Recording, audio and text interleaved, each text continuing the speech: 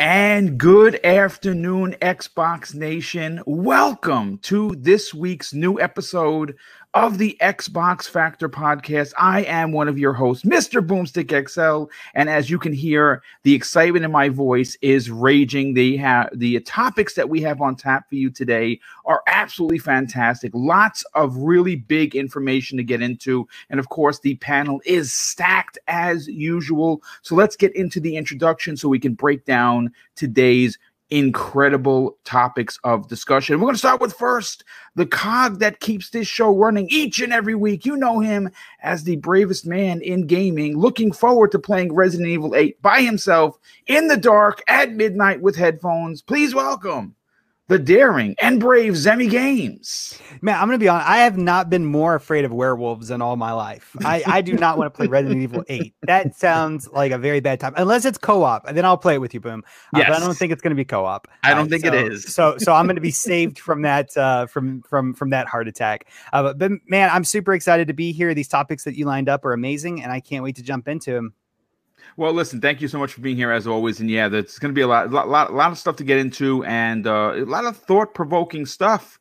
But let's introduce the next panel member. You know him as our resident gamer from Germany, making his, regular debut as usual because he is now a part of this program. But besides being a part of the Xbox Factor podcast, he himself is an incredible YouTube creator or content creator. Please welcome back Archimedes. What's up, Boom? What's up? Happy launch day for everyone to the PlayStation 5.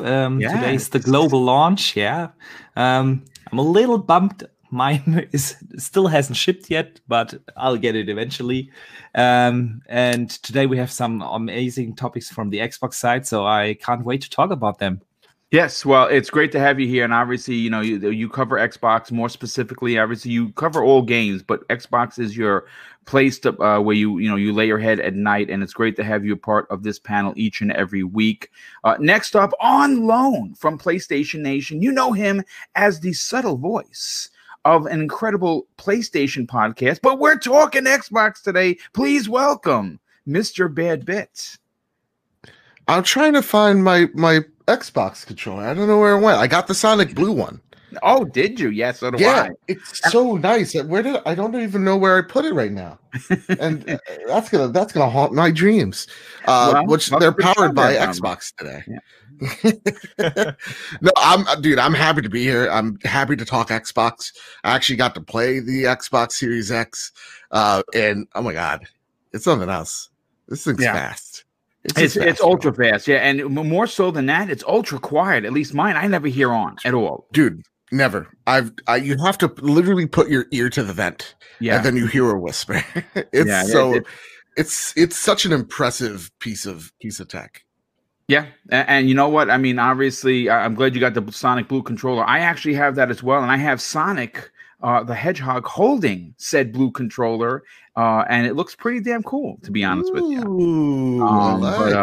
Thank you so much for being here, Joe. Super appreciate it. Definitely can't wait to hear what you have to say about these topics. Next up, someone that considers himself to be someone that talks too much. I don't think he talks enough. Please welcome back VJ. Welcome to the program there, brother. Thanks, Boom. Thanks for having me back on again. It's been a really marvelous week for me. In my free time, I've pretty much been engaged playing video games on my Series X machine, which was actually, if you recall, supposed to arrive last Monday, but in fact, it arrived Friday of last week. So Microsoft are definitely, in my opinion, molding the future of Xbox and making it what it's supposed to be. And you may ask what that is, and I don't know, I was trying to find some words, but it's definitely, it comes across as like unbreakable, unassailable, untouchable. I've downloaded almost like 50 games to the hard drive, whilst also successfully, with the help of Mr. Tushi, retrieving my 15-year-old gamer tag. I've been sort of mostly playing Forza, so I could get a better grasp of playground games in lieu of Fable. I've sort of almost completed Gears Ultimate Edition, and I've been playing The Tourist, and definitely that delightful little game called what is it? The Hyperdot. There you go, that's the one. But I can talk about my Xbox experience in extensive detail. But for now, since it's not the Tea with VJ show, my report so far is so good. There is definitely no flaws in the Death Star, Commander Boom. Well, listen, I'm glad to hear that you are enjoying your console. And again, we're hearing that more often than not. I mean, I think it's just gaming across the board is at the highest excitement rate that it's been in years. We've seen how terrible 2020 has been as on planet Earth, not just one particular region, country, race, creed, or color. It has been bad for everyone. But the one generation or the one group that seems to be taking advantage of it is the gaming community. We are obviously, and I've said this before, we're in a position where we are chopping down our backlogs because we are mostly stuck at home. And we're able to enjoy a lot of these big worlds that we escape away to from the real world. And it's been really something else. And it's glad to hear that not only yourself, but so many people are enjoying their new consoles. And let's introduce the last panel member, and last and in no way least, someone that recently joined the panel, someone that has added his incredible opinion to this show each and every week. Please welcome 3-Bit. What's up, dude? How you feeling? Feeling great. New consoles are among us, and I've been playing lots of Halo recently. Nice. I was on a live stream in the 120 FPS update. We were all waiting for it, and we all jumped in and was playing like classic Halo. It felt like it's amazing. It's amazing. Felt like the LAN parties I used to have with just friends sitting around playing Halo. So I've been playing lots of Halo and lots of Valhalla. So I've been doing really good. Excellent. Well, listen, I mean, again, you're enjoying your console. It's glad to hear that you're enjoying it with, of course, the classic brand known as the Halo franchise, and it's great to hear that. But listen, we have to jump right into it. Before we do, we have to thank the first super chat that comes in for the day from our very good friend Smitty Smith. He drops an outstanding $5 super chat and says, salute to the panel and chat. Enjoy your gaming and each other, the Book of X. Indeed, Smitty, thank you for your generosity, but more importantly, that you're here each and every time we do one of these shows. Folks, we got to get into the weeds here. Opening this show, and should come as no surprise, is Cyberpunk 2077 is a game that I think everyone and anyone is looking forward to, and that's coming out on December 10th. What's interesting and why it's making the first topic or salvo of the Xbox Factor podcast for today is the official gameplay trailer that was released 2 days ago, and my God, it looked absolutely astounding. And you know what? Because CD Projekt Red does not want to leave any stone unturned, they did side-by-side comparisons where it kept switching from the Xbox One X to the Xbox Series X. Now, obviously, the Series X version looked absolutely incredible. There's no denying, but the Xbox One X actually looked pretty damn good. And I've watched the video now 3 times. I've seen it from top to it's about 13 minutes long, and it is incredible. It is a video that, if this is a game you've been looking forward to, and I really have to say that I think that a good portion of the community is looking forward to this. You really got your first taste of what your new console, meaning your Series X, is going to be able to produce in regards to graphics. And man, it was on display for everyone to enjoy. Zemi Games, we're going to go to you first. This is one of your personal most anticipated games. I think the question that many people are asking is, are gamers going to wait for the next gen patch to release next year? The question I have for you is, based on the video, can you wait at all to even play the game, let alone wait until next year? Yeah, no, I'm not waiting to play for I'm not waiting for the next gen patch. On December 10th on launch, so long as it doesn't get delayed, and I don't think it probably won't. But if it does, that's fine. But on December 10th, I will be jumping into Cyberpunk. I will be playing it on my Series X, and I will be enjoying every single part of the game. I've already cleared out my schedule.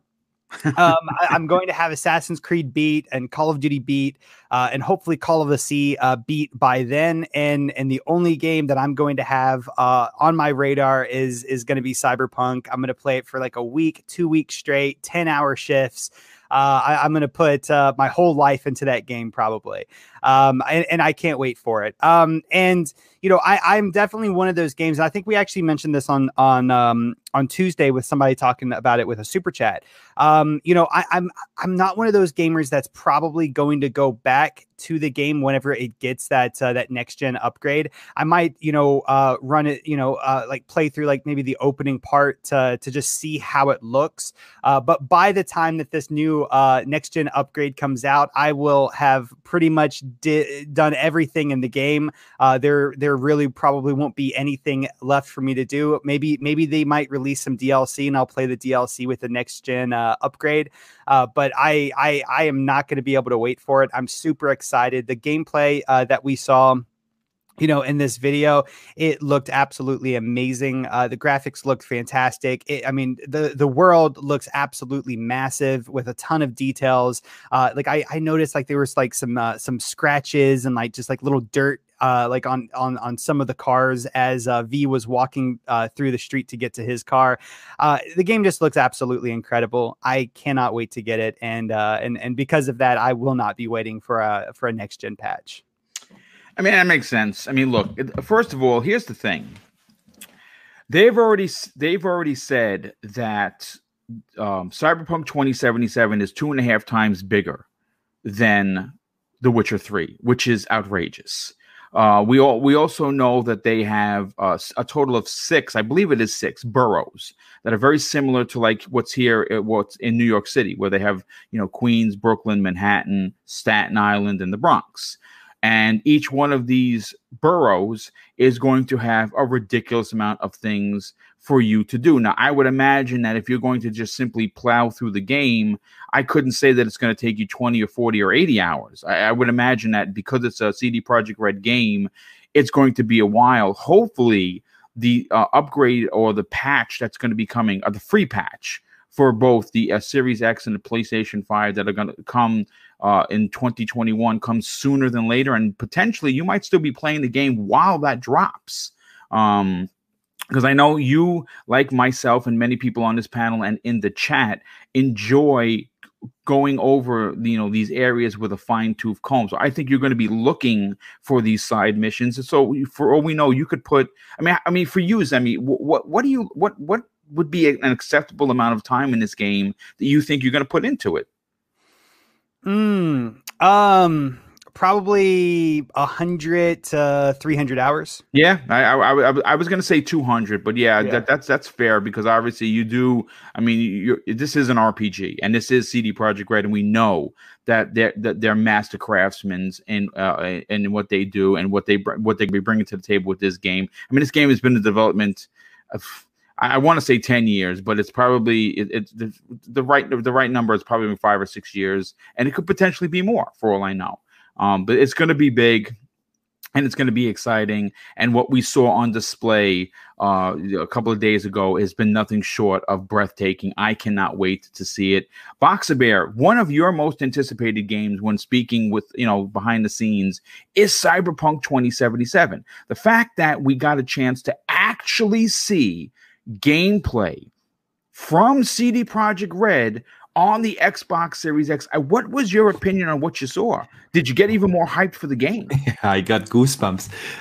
It's really, I was the live stream. I had to watch it first on my phone, and I thought, okay, it looks good. I see a couple of reflections there and there that you do not see on the One X version. And then when I got back home, I watched it on my 4K screen, on the big screen, and there's just a night and day difference between the two versions. And it's hard to believe that this version version that we have seen is not the version that is optimized for the next gen consoles. Yeah, can't imagine how that will look when you get ray tracing added and better and more stable frame rates and everything.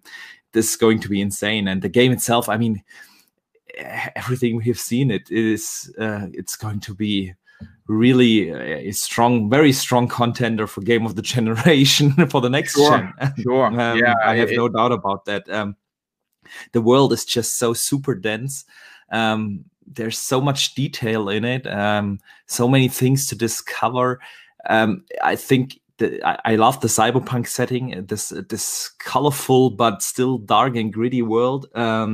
It's going to be amazing. I'm going to spend a lot, and I mean really a lot of time in that game. I mean, I have 4 complete playthroughs of The Witcher, including the DLCs, and I'm in the middle of my 5th right now. Put that on hold, of course, for the new consoles and all the new games. But I'm definitely going to have multiple playthroughs in that game for each of the factions, and yeah, so. I'm just super stoked for the game. I can't wait to book 2 days off work for when it comes out, so I can really sink my teeth into it. And yeah, can't wait.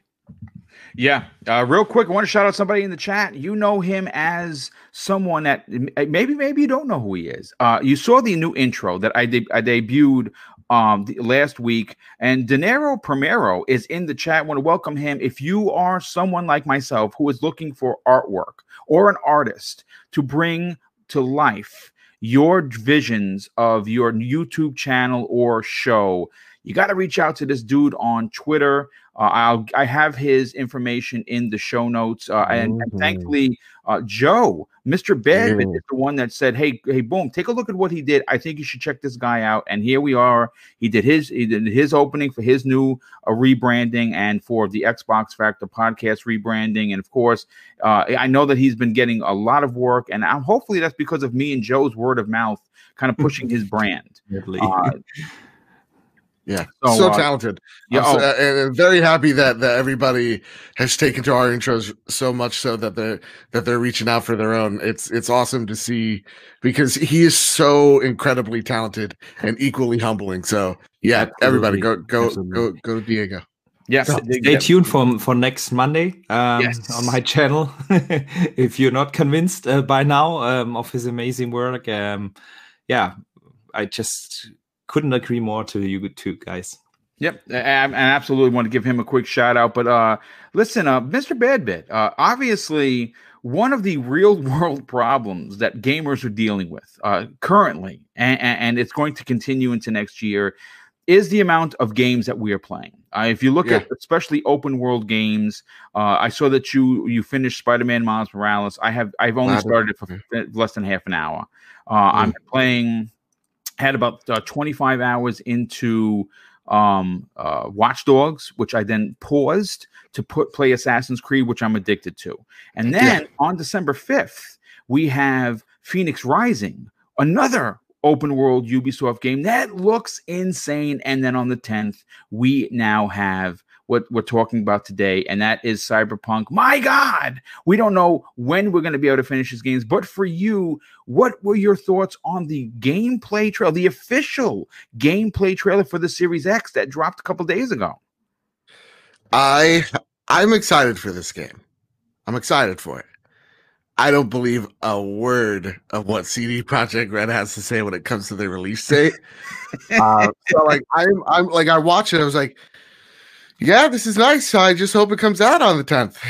You know, like that's kind of where I'm at this point. It's like, okay, cool, but is it really? I'm very skeptical on the release date. But like, other than that, yeah, I'm gonna sink all the hours into it. It's cool to see even the smaller patch for next gen looking to be as great as it is. I can't wait to see what they do when it's the full next gen thing. But yeah, I'm excited. But again, I'm also, I don't know about the 10th release date. I don't know. I'm kind of, I think point done is, as much as I liked what I saw here, I'm tired of seeing it. I got you want to just play it already. Yeah, I got you. Yeah, and all these like I'm just waiting for the yellow card to come up going, hey gang, here's another bad announcement. Because yeah, I'm at this point of like, dude, I'm already sold, but now like you keeping on showing me things and then getting my hopes up and then disappointed. It's like this vicious cycle. It's like the awful X, right? You keep coming back to. But yeah, I'm not I'm hyped, but I'm cautiously pessimistic. Yeah. I don't know.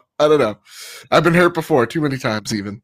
I hear what you're saying. It makes sense. Listen, I think I talked about this on last week's Breakfast with Boom. I'm kind of on the fence as well, and not because I don't think that they are lying to us. I think that with the current world situation, things are just becoming much tougher, and I think delays are going to become something that we're going to have to get used to.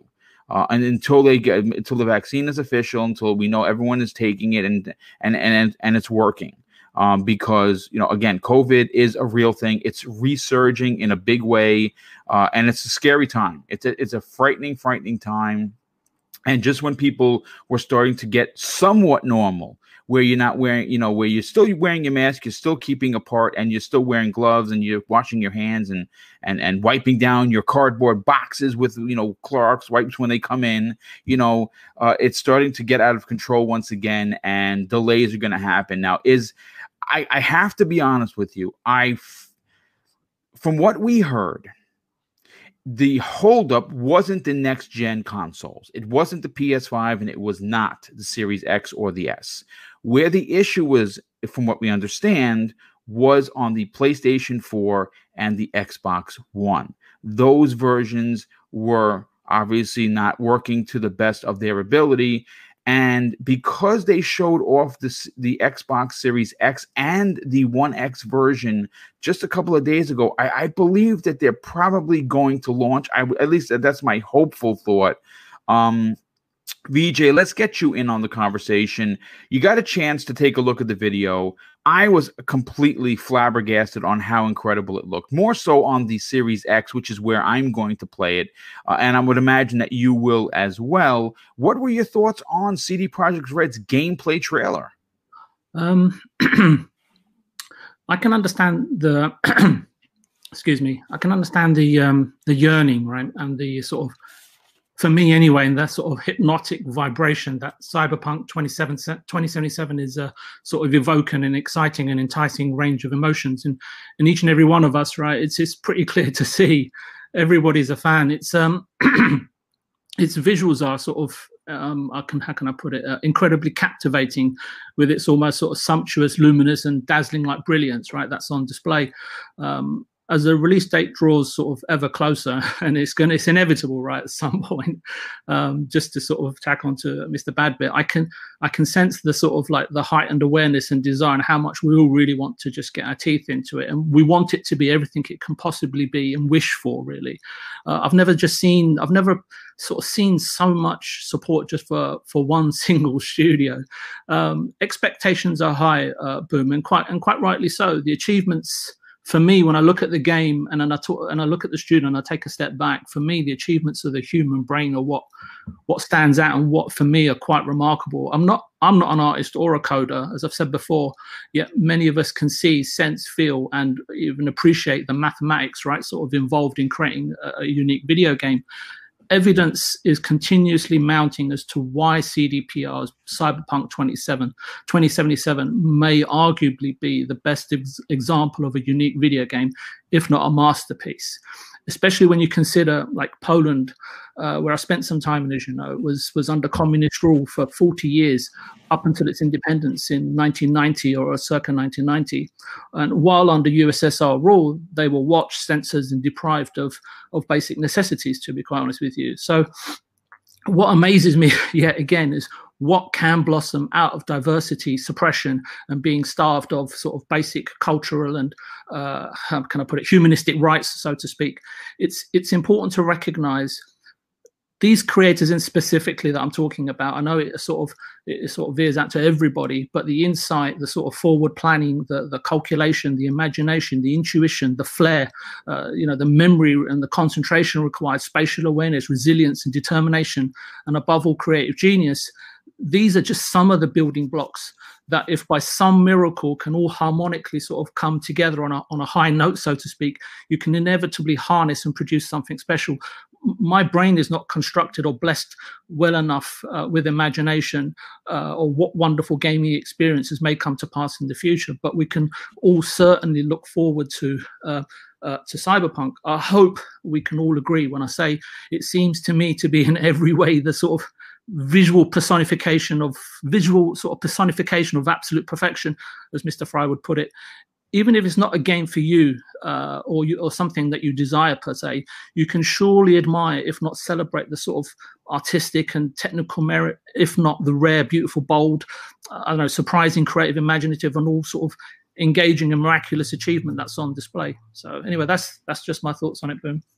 Did you read a poem? That was beautiful. That was, again, once again, having him added him to this show has been nothing short of right? Yeah, I mean, like the rookie of the year, because my goodness, dude, that what like Cyberpunk. I don't plan on dying anytime soon, but VJ, I need you to make a eulogy for me, buddy. That was beautiful. I love it. Yeah, well done, VJ. And again, very, very, very elegantly put, and thought-provoking, and that's what we love having you on here. But let's bring in 3-Bit to the conversation. Now, 3-Bit, having you on this panel is also very special, and I say that because you are in a position professionally where you can understand how something like a pandemic can hurt production. Behind the scenes, you are someone that works with production to get things done. Now, obviously, everyone was tremendously disappointed that we didn't get CD Projekt Red's masterpiece, which it appears that it is, without a doubt, without even question. It seems like it is going to be, again, like The Witcher 3, one of those generational games. And in considering the generation just started and ended with the X and the PS5 and ended with the PS4 Pro and the Xbox One X, this is a pretty incredible time for gaming. For you, based on what you saw with the video, what are your feelings on it, dude? Is this going to be as big as we all think it is? Yeah, it's hard to not be excited for this game. It's extremely captivating and ambitious, and I think a lot of people do have that sense of heightened awareness going on with it. But that's just because of what's being shown is new. It's amazing. I'm not gonna wait for the patch either. I have to play this game as soon as possible. I do hope that the frame rate is uncapped for the compatibility versions so that it can in some way take advantage of the Series X hardware. Also, if the resolution is dynamic, the Series X can also bump that up to 4K, potentially due to its power.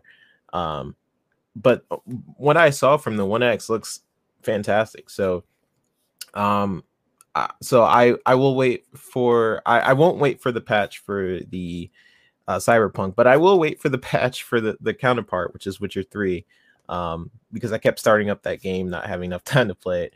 So I'll just wait to see the ultimate glory of the patch for that game. But yeah, I'm extremely hyped for this game. Now, do you honestly feel that you have the willpower to wait for it? No, I don't have the willpower to wait for Cyberpunk. But I'll wait for the Witcher one, is what I was saying. The Witcher patch, yeah. Yeah, I'll wait for the Witcher one. Although you have to try it, it already has a performance mode, which has a dynamic resolution scaling. And due to the raw power of the Series X, it basically runs at stable 4K at 60 FPS, and it looks glorious. Yeah, I jumped in a little bit just to see, I want to see that load time. So I did get to fast travel just to see, and wow. So if it's like that already without the next gen enhancements, I will wait for that one. But regardless, yeah, I think a lot of people do have to consider, and I'm gonna really touch on this when we get to Halo. Behind the scenes, it's very hard to you have to really think about how the pandemic is really affecting production in general, and it's not easy for a lot of these studios.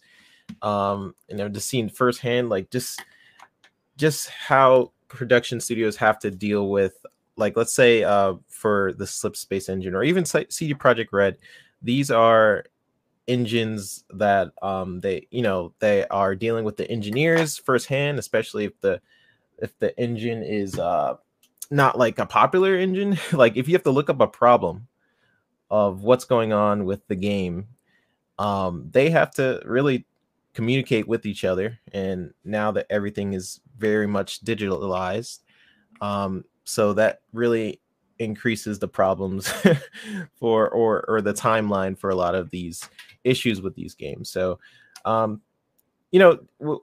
we are all like fans and we're all waiting, but I think we just all have to consider just like these are people too. They're working their butts off, and they're very passionate about what they're working on. They want you to play as much as we want to play, Right. Right. So I think when really thinking about I'm we do have sometimes a sense of entitlement sometimes, where it's like, this is my thing, which it is. If you buy it, is yours. But at the same time, these are people who are very passionate about their projects, and I think it's important to also note that when you're thinking about playing or waiting for a product to come out. So yeah, those are my thoughts. I'm really excited for Cyberpunk. Yeah, I think it's obviously it's safe to assume that and that's the thing. The Game Awards, we're going to talk about it more specifically on tomorrow's Breakfast with Boom. Were announced. Obviously, Cyberpunk missed the cut. We know Cyberpunk is not going to be a part of it, and Ori was fucking robbed. Yeah, Ori. Yeah, it really was. I mean, look, the list is a very stout one. And again, Joe, you're going to be on tomorrow's show. We're gonna get into it. And look, I've said this before, and I don't really want to get into it because I want to really kind of go in on it. I'm actually, I'm going to save my opinion for tomorrow of what I feel, because obviously in the past I've had some issues with the way things are done, the way certain games get snubbed. A lot of people look, if you watch the interwebs, people are happy with some of the choices, but like Ori is one of those games that it's so generation defining. It's such artwork. It's literally a living picture. The fact that gets snubbed for something else, it's a bit of a head scratcher sometimes. And it's not a he hates Xbox kind of a thing. I don't think that's it. I think that's really a small step. Can I tell you my worst fear that I think is going to happen? Yeah, Animal Crossing is going to win.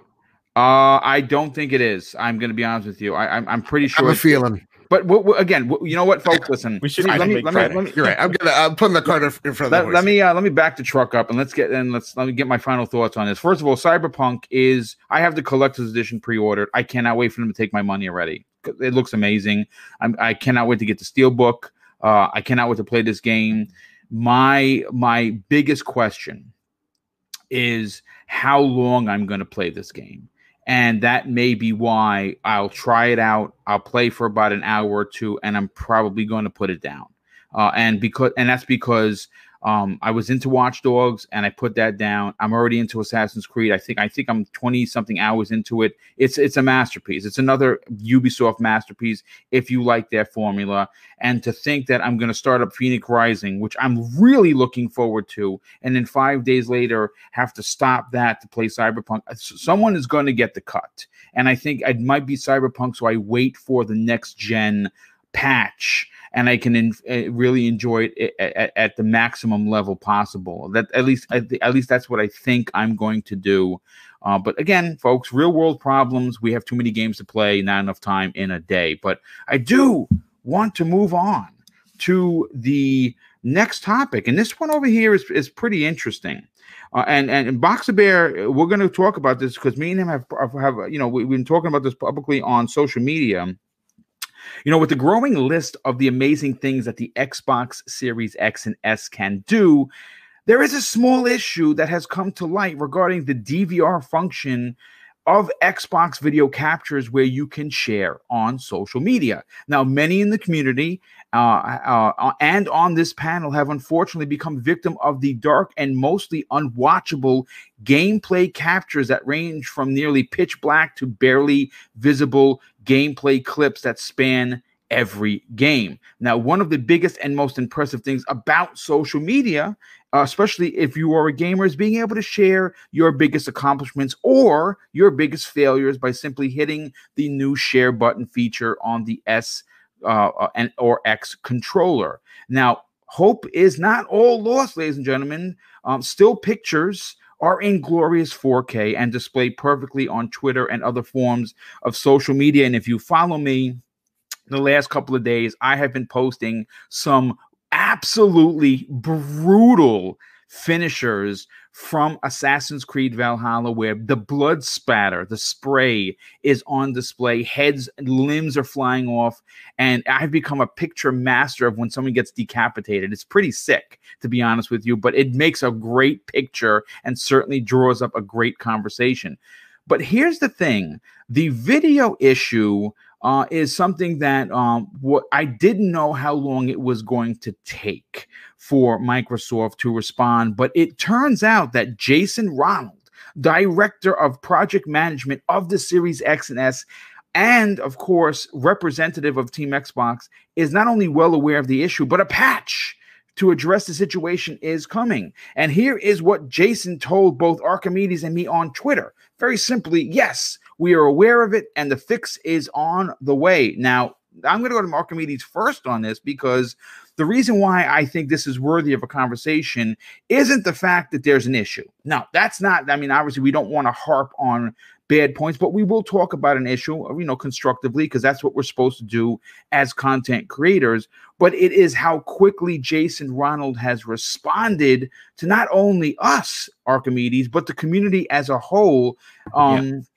Understanding that, yes, there is a problem. Yes, they're aware of it. And yes, that patch is coming much sooner than later. What are your thoughts on this? When you talk about how quickly Jason Ronald responded to both of us?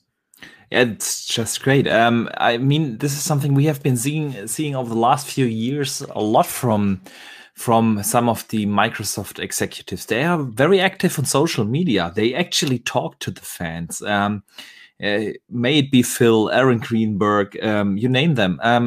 Matt Booty is also there. And of course now Jason Ronald. I was really surprised when I got my Xbox Series X. I started to play for like 10 or 12 hours straight and captured a ton of footage, of course, because I wanted to do a video. And then I tried to use those clips in my video, and they were basically all way too dark. I just went to Twitter, asked him, does he know about that? And I think 30 minutes later, he responded to me. I just felt valued as a fan, and this is something very special that we have been seeing from Microsoft and Xbox in particular, that they really listen to the fans and they talk to the fans directly. This is just, it puts me, it really shows that their slogan, that they want to put you, the player, in the center of the experience. And this is a part of it, giving me the feeling to be heard and to just talk to me like to a regular dude is just great. Now I really hope that they come up with that fix soon, because I really want good quality captures on my Xbox, especially when you're a content creator. You want to have that. But yeah, it's just great to see how close they are to the fan base. Yeah, no, absolutely. And the fact that they respond immediately, considering where they sit on the position of Microsoft in regards to being an executive or being higher up. I mean, being responsible for designing the Series X is pretty impressive in itself. Joe, I want to go to you next on this, because you and I have had this conversation before of the differences between the way Nintendo and Sony deal with the fan base as opposed to the way that Xbox. And again, we're not throwing either of those two first disclosed companies under the bus, but Microsoft has made it their business to be in touch with the fans, and we've seen this more often than not. And if it's not Phil Spencer answering a question, it's Larry Herb or Jason Ronald, or of course Aaron Greenberg. Matt Booty has gotten to the conversation before. We've even seen the head of the initiative have conversations with the community, and this is an issue that potentially can be a big one if you are like us. We're all content creators here. And of course, the way that you drive people towards your Twitter account and of course towards your podcasts is putting up gameplay video, showing off, your excitement for the game. And you show off a clip, and when you can't see that clip and it comes out dark, it sends a bad message. It sends a bad message because people are like, well, wait a minute, whoa, why am I saying I can't see that? Is that what the game looks like on the Series X? Because I actually had a few people reach out to me on that. It's like, whoa, is that what the game looks like? I'm like, no, there's an issue with the DVR. Yeah, I've been getting that a lot. This is really important in today's media landscape that you rely on social media. And I think this was one of the big parts of the success for the PlayStation 4, because in the beginning of the generation, they really had that with the share button and being able to upload on Twitter and everything, that you have viral marketing. The casuals that just throw through the timelines and they see us hardcore gamers being happy with screenshots or a short video clip or something. And this is really a super important part in the marketing strategy. And for them not having that ability right now to be able to share clips, they really have to address that soon. Yeah, I think they will. So, like, when it comes to, I think you guys are completely right. I think the share button is absolutely, when I think back on the PlayStation 4 generation and what is the best or the most important feature of the PlayStation, and maybe even the most used, it's the share button. Yep. 100%. The share button, 100%. Yeah. Hands down. Like it is revolutionary in the fact of, like, up until that point, we weren't sharing our clips on Twitter or Instagram or wherever the case may be, or uploading it to YouTube or streaming on Twitch.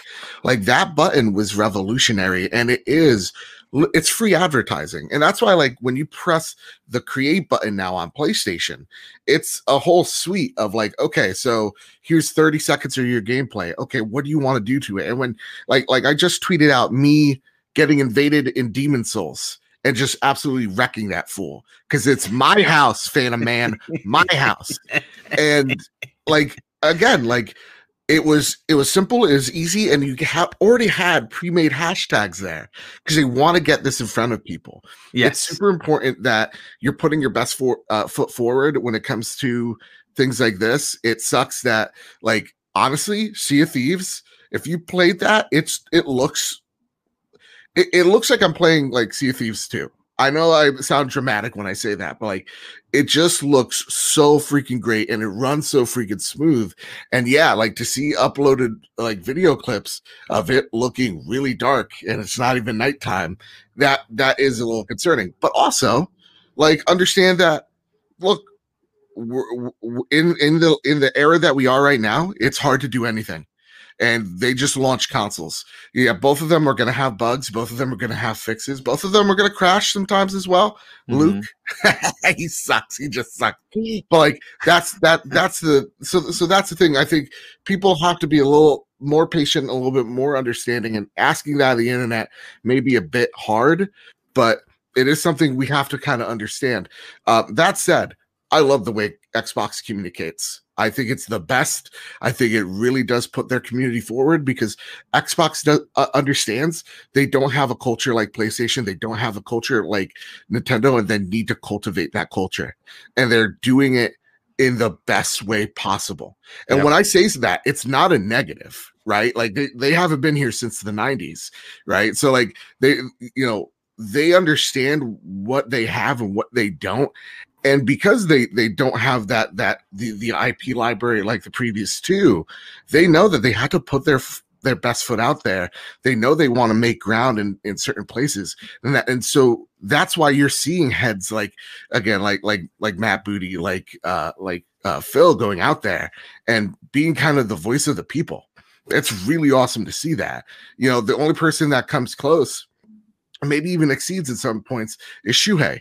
Shuhei will go out there and be like, look, I bought an Oculus. Look, I bought a Series X. Look, I'm playing games. Like the man is just the embodiment of fucking joy itself, it seems. Yeah, I agree. So, yeah. And of course, like Jim Ryan ain't playing a video game. He's a businessman. He's always going to be about business. I don't believe he's out there teabagging fools in Call of Duty. You know what I mean?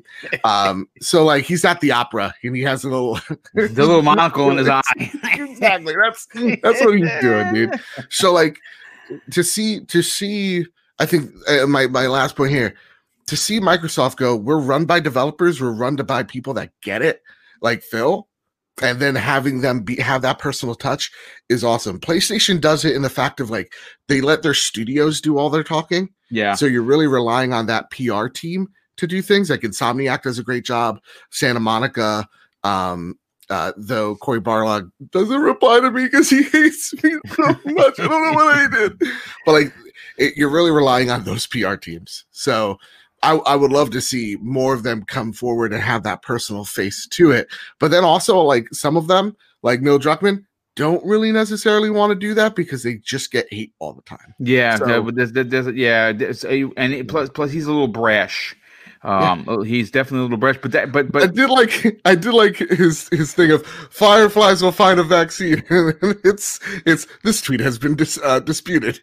I like that. That's funny. But yeah, I mean, great points as always. Zemi, let's get you into the conversation. Yep. You know, you and I, you've been a part of the Xbox Factor podcast for quite some time, and one of the biggest conversations that we've had a multitude of times has been the way that Microsoft responds. And you know, obviously, with new hardware, depending on if you own one or both of these consoles, they've experienced some hiccups. Mm-hmm. You know, a very dark DVR is a hiccup, and they're aware of it. But you know what? Even though we know that they're probably aware of it, it was really nice for Jason Ronald to get out there and not just answer Boxer Bear and myself, but many other fans that were writing to him and saying, "Hey, listen, you know, FYI, this is an issue. Are we going to get a patch?" And of course, his response was the same as it was for both me and Boxer Bear, where yes, we're aware, and yes, a patch is coming. But I mean, where does that sit with you, with how easy it is to get in touch with Microsoft brass? Well, I think to start off, you know, to think that there would be no issues with these new consoles, I think is a little, you know, naive, right? So anyone I agree. that would be out there, you know, screaming from the mountaintops, Xbox sucks because of this, you're crazy. But you know, when talking about issues, as issues go, they could be a lot worse than, you know, game clips just not recording properly. And that does suck. And that's not to diminish, you know, the issue in the least, but it does suck for all those people that are encountering this issue. I'm not one of them. But you know, my Xbox has crashed a few times while playing Assassin's Creed. You know, these things happen, right? But, you know, Xbox does know about this. They are going to fix it as soon as they can. And that's amazing. But one thing that I really, really do love, and I think is a huge testament to the Xbox brand and how they have, you know, created the company, you know, or reformed the company into what it is these last few years, is I love the transparency that they put out there. And I absolutely, you know, admire, you know, the level of community involvement that Xbox does show. I think it's amazing, and it builds a ton of faith into their brand, and it reassures people that do go out and pay $500 for these new systems, or, you know, $300 for these new systems, or just play them, you know, on their mobile device, or play, you know, their games on the PC. It reassures the customer that they are still, you know, valued, right? And that their concerns are, you know, on Xbox's radar. And I just think it does a lot to build up the brand even more. I think that, you know, the way that Xbox treats its community and the way that Xbox communicates with the level of transparency they do should serve to be a very strong lesson of how other companies should adopt their public relations and support. Yeah, and that's a great statement. Obviously, you know, the gold standard as it's currently discussed is Microsoft and how they handle it and how they. I mean, listen, look, we understand that this gaming is fun. Gaming is great to talk about. Everyone here is a podcaster in one form or fashion or another. We're all content creators, and it's great. And it's great to make the content, to talk about the games. But we also have to remember, at the end of the day, it's a business. It is an absolute business. These companies depend on our patrons, us buying their new consoles, their games, subscribing to their services. And, again, I don't know where the difference, why Microsoft is so candid and so friendly and so appealing. But, like if you look at Sony and you look at Nintendo, getting in touch with them on social media, it's just not going to happen. Nintendo is the absolute worst. They really are. There's no one you can talk to on Nintendo. Yeah. Yoshida is fantastic. He's always tweeting. We love Yoshida. Let's bring VJ into the conversation. VJ, again, one of the great reasons to have you a part of this panel is because you've experienced gaming from both sides of the coin. And that's why I think you get your very, very detailed and incredible opinions from. When you see an issue rise, like something like a DVR malfunction that is widespread, and people are immediately concerned about, well, how long is this going to take to fix? And you reach out to someone that helped design the Series X, and Jason Ronald, who has recently did tours on like the Iron Lords podcast, which is pretty incredible. And you hear how he's responded so quickly to both Boxer Bear and myself, as well as many other people. Where does that sit with you? I think he's very, very proud of his achievement, and quite rightly so, Boom. But there's some other thoughts that have popped in my head, if you don't mind. But no, please go crazy. I thought I'd get that compliment out of the way, though.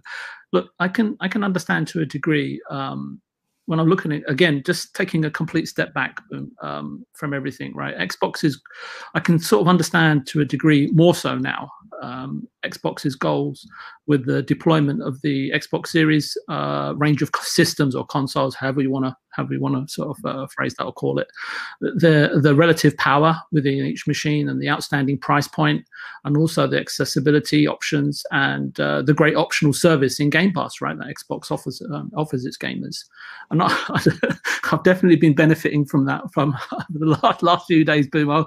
I'll make no excuses there. So. All this aside, though, I can't really do anything, right, in this particular instance of public outreach, shall we call it, but respect the notion, acknowledgement, ambition, and the sheer will of Xbox to change their ways of the past that I've experienced, right, even back into the 80s. So I've said this on the show before. Xbox have work to do and even perform surgery in facets of the Xbox division. They're by no means, by any stretch of the imagination, the finished article, and there's simply a lot of thinking to be done. Right? It's a launch, and who knows how long this generation is going to last. And me, Boom, I apply pressure. Tough critique, and sometimes vigorously castigate Xbox and Microsoft, but I try to do it as respectfully and constructively as I possibly can.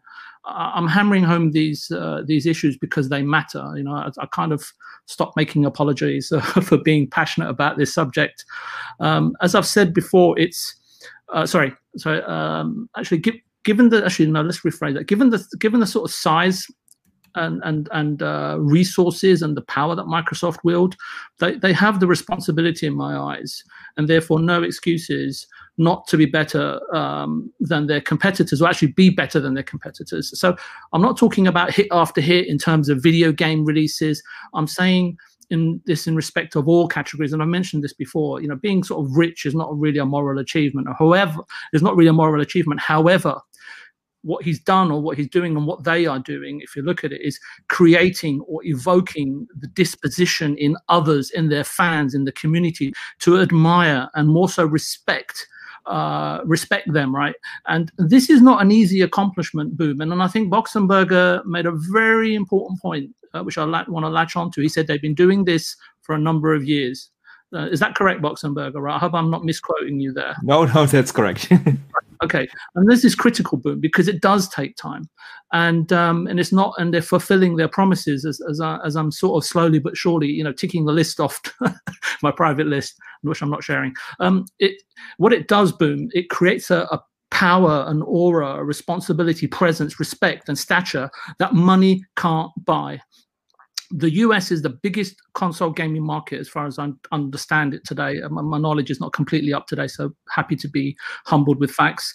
So it's the biggest sort of console game market in the world. And if Xbox can't progressively, inclusively, and with integrity, and with sort of honesty and connection with the community, lead the way in how things should be in a community-driven gaming utopia, which Phil has spoken about, there is little to no chance that Nintendo, as you and Mr. Badbit just spoke of, you can't reach anybody over there, and that PlayStation will follow suit. They just won't, right? People say Xbox, Xbox in third place, Xbox this, Xbox that, but they are surely showing the apparent leaders, gatekeepers, or current establishment, right, the way forward, if not the light, shall we say, right? At the very least, others would do well to take note. So those are my thoughts on it. Boom, take it how you want.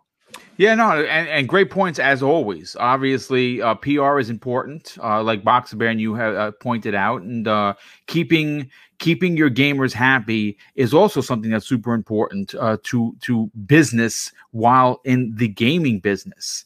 And I think that the way Microsoft does it is the gold standard. I don't think you're going to see any kind of a turnaround from Nintendo and Sony. I think that that's just the way that they are. They've been doing business that way for many, many years. And I don't think that they feel there's a need to change. I believe that their wares, meaning their hardware, as well as their games, do their speaking for them.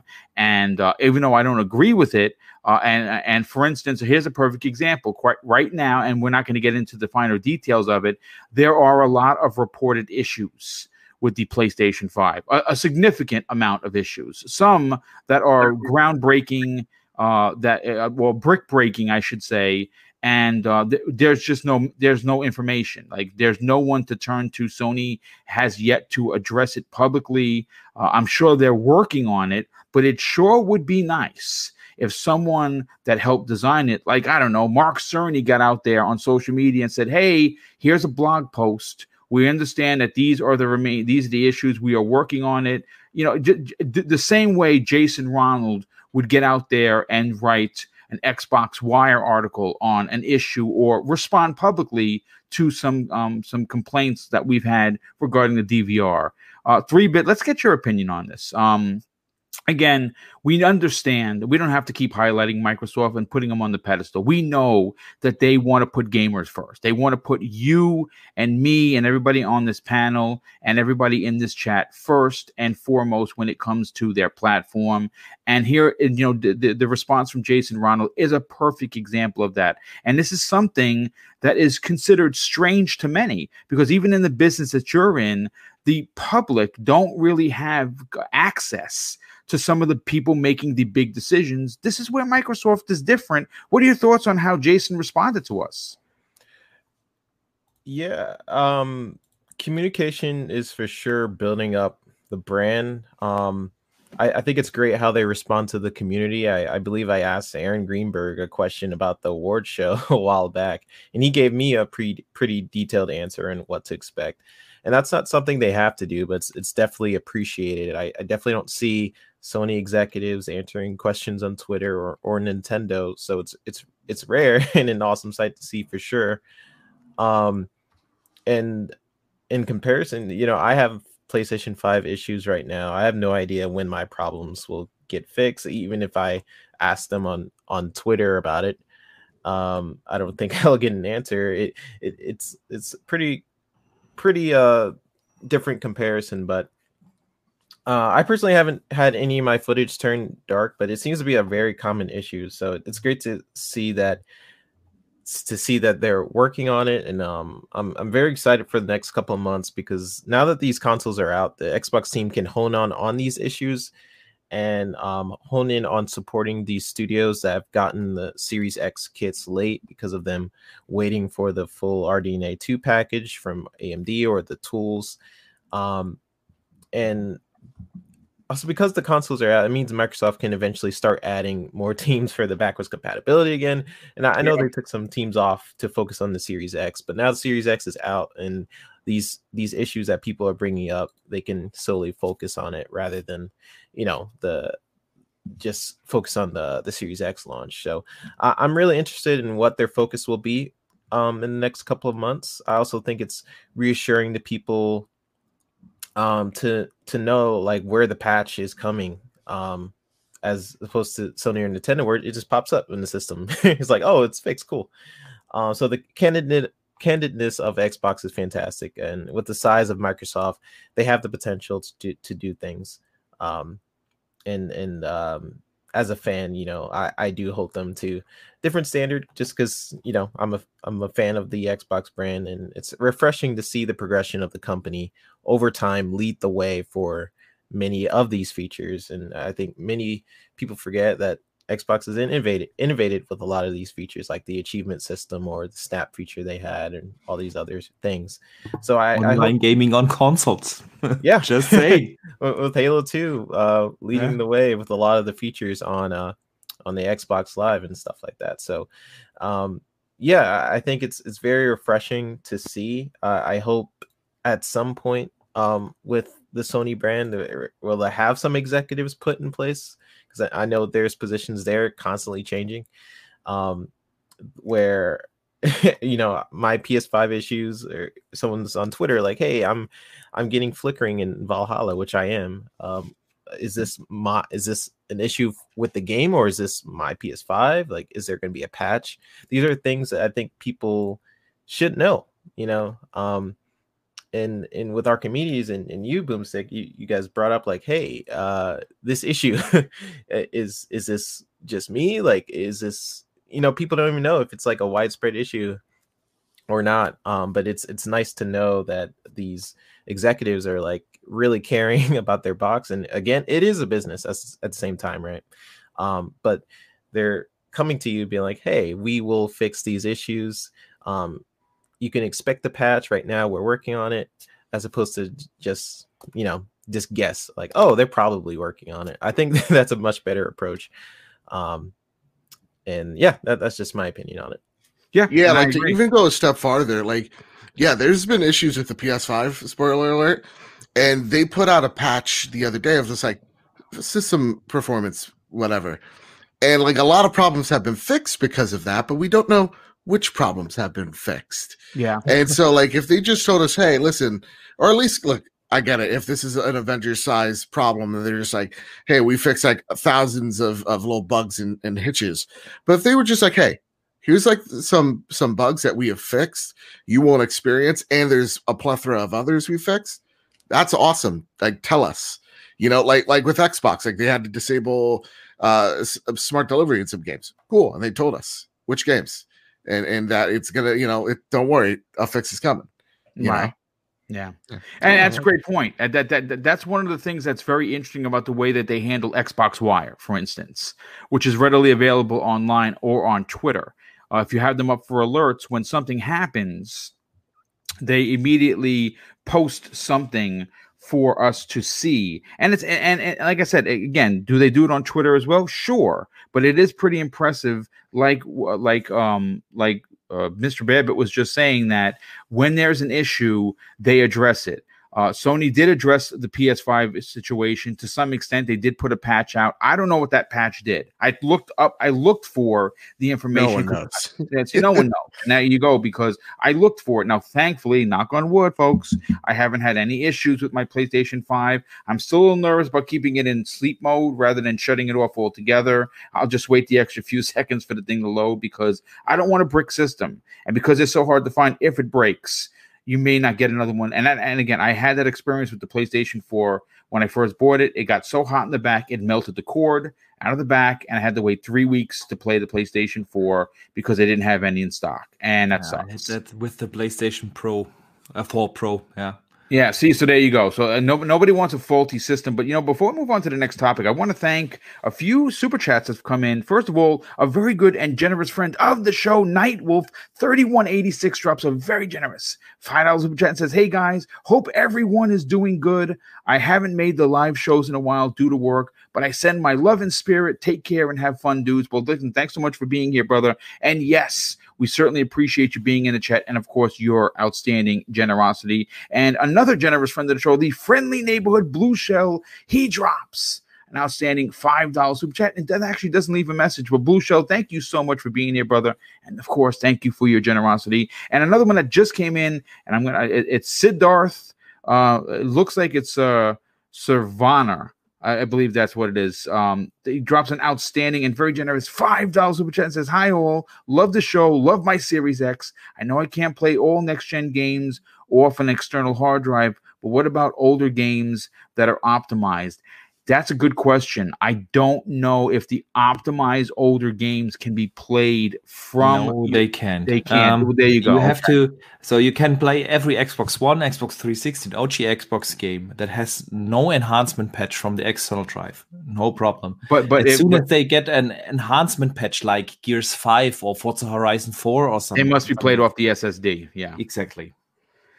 Well, thank you so much for answering that. Super appreciate that. And that's good information. I was pretty sure I didn't want to misquote myself, but I do want to move on to the third topic of the day. Now, listen, one of the biggest sore spots for me personally is not having Halo Infinite for the launch of the Xbox Series X and S. Yes, I know there are people in this chat right now that are probably tuning out and saying, "I'm so sick and tired of talking about Halo Infinite," but this is a story you're going to want to stick around for, folks, because I have some pretty damn good news regarding 343 Industries' next game in the long-running franchise. Thanks to an article that I pulled from GamesRadar.com, we have some very exciting information on when the community will get their next update, and it appears it's going to be huge. 343 Industries has just confirmed that Halo Infinite will not be making an appearance at the Game Awards, noting that a high-level update, though, is coming in the next few weeks. Commenting on Reddit's weekly discussion thread on Halo Infinite, 343's industry community director Brian Jarrett explained that releasing a demo or issuing a major update for the Game Awards is out of the question due to time constraints.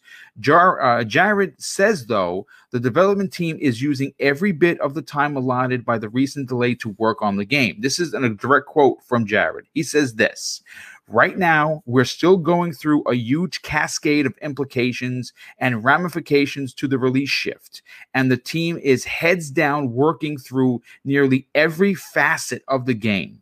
Full disclosure, we don't have anything planned for the VGAs, but we are hoping to offer at least a high-level update within the next few weeks so we can kind of restart this journey together after the holidays."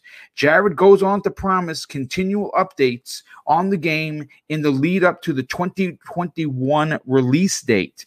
And he says this: "I know it's hard to wait, but the team is going to make the most of this extra time, and we want to make sure that we can put our best foot forward and commit to greater transparency and dialogue on the long road ahead. We'll get there, and he says this: "We'll get there and get the train going once again." Okay, Zemi, listen, I want to go to you first. This is exciting for me personally, and hearing directly from 343 Industries gives me hope that the fan feedback is being used to deliver a game that, in my opinion, should be a Game of the Year contender when it releases next year. That is how much confidence I have in Halo Infinite. From what I've read, from what I've seen, I think that when this game is finally released, we are going to get the Halo that we all deserve. When you hear that this big update is going to be coming in the next couple of weeks, what do you think this could be? Like a lot of people, I'm eager to know what's going on with this game, and hopefully they give us an update, in a few weeks, and the game looks amazing, and they took a ton of feedback and they improved the game immensely, and it's a 180 from how a lot of fans, perceive the game whenever they showed us, I think back in May, July. But with that being said, I'm not going to hype up this game or speculate on anything that we're going to see at all. I want to temper my expectations as low as possible. And honestly, like I said, this Tuesday, I'm in more of the camp of just waiting until the game's released and playing it, you know, myself to actually form my opinion. So I really just don't want to get overhyped. I don't want to hype myself. I don't want to throw any, you know, expectations out there. I hope that, you know, they give us a good show of the game. I hope that they've improved it a lot from the last time that we saw it. But other than just saying that, I really just don't want to speculate anymore, if that makes any sense. No, I mean, I understand. You don't want to set yourself up for disappointment. And obviously, based on what we saw during the July event, a lot of people, look, I'm going to be honest with you. I said this before. I thought the game looked fine. Was it what I expected? No. But would I have played it like a lunatic and really enjoyed it? Without a doubt, not even a question. But I think that what's interesting is that they publicly acknowledge that they heard the fan outcry of what the game looked like. And again, based on what we know, I think the story is probably going to be the strongest story since like Halo 3. I that's how much confidence I have in the Banished. That's how much confidence I have in Atriox as an antagonist. That's how much I want the Flood to return in a big way that makes this game scary again. I think that we're going to be in for a real treat. And considering that this is a project that is going to last supposedly a 10-year project, we're going to get into this story on the ground floor and continually play through it for the next couple of years. And I'm very excited for that. Boxer Bear, I want to get your opinion on something, because besides the big update that's coming, and I don't think that if it wasn't going to be substantial, would they have admitted this? Here's a tidbit. Now, I was going to talk about this a couple of weeks ago, and it wasn't big enough as a story to talk about, but I'm going to add it to the conversation now. There was a story that everyone in 343 Industries, while they're working, are wearing the Craig t-shirts, you know, the Craig the Brute t-shirts as a reminder to what the people thought about when this meme was born. And I find that to be hilarious, but I also find it to be intriguing, because it's a constant reminder of how many people in the community saw this and felt about what was shown. And them wearing these t-shirts in the office, as you know, there's Jane, she's wearing a t-shirt, there's Johnny, he's wearing a t-shirt. It's a constant reminder. It's quite ingenious, in my opinion, where they're taking what was a meme and meant to be as a I guess a shot at the Halo Infinite game, and making it into something that's motivational. What are your thoughts on both the big update and the t-shirt situation? Let me start with the t-shirt situation. I have to do that with my team as well at work. I love it. Not with Greg, but we put something else on our shirts. I love it. I think people really forget the biggest difficulty about the Halo showing is now to motivate the team. It's not bringing up the Halo to the technical level and so on.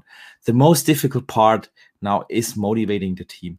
Everyone who leads people knows how difficult it is if people are disappointed in their or get disappointed in their work or in their management, even worse. And I don't know which one it is, but I bet that the average employee at 343 also is disappointed with how that whole thing came together and what happened, and they had something else in mind for that game, and obviously they're taking it with a bit of humor, and that is really good to hear, because I think this is the most challenging part now, to get that team motivated again. And so hearing that gives me confidence. I love it. I really do. That's great. And about the high-level update, I wouldn't expect too many informations. If they use the phrasing high-level update, then it will probably be a block entry or something like that will, again, lay out some of the vision for the game, about the scope, it being the biggest Halo, and some of the visions that they want to make it last 10 years or something like that. I wouldn't expect too many details right now. It really depends, though, on when they now actually plan to release Halo. We've speculated about this before. I still think that the 20th anniversary next fall of Halo, of the Halo franchise, would be a perfect release date now. Now, if they are targeting... I've been saying that for weeks, dude. Yeah, definitely. And if that is coming... if that is the plan, that they will release Halo Infinite to the 20th anniversary in fall next week, I wouldn't expect anything before E3 next year as gameplay or something.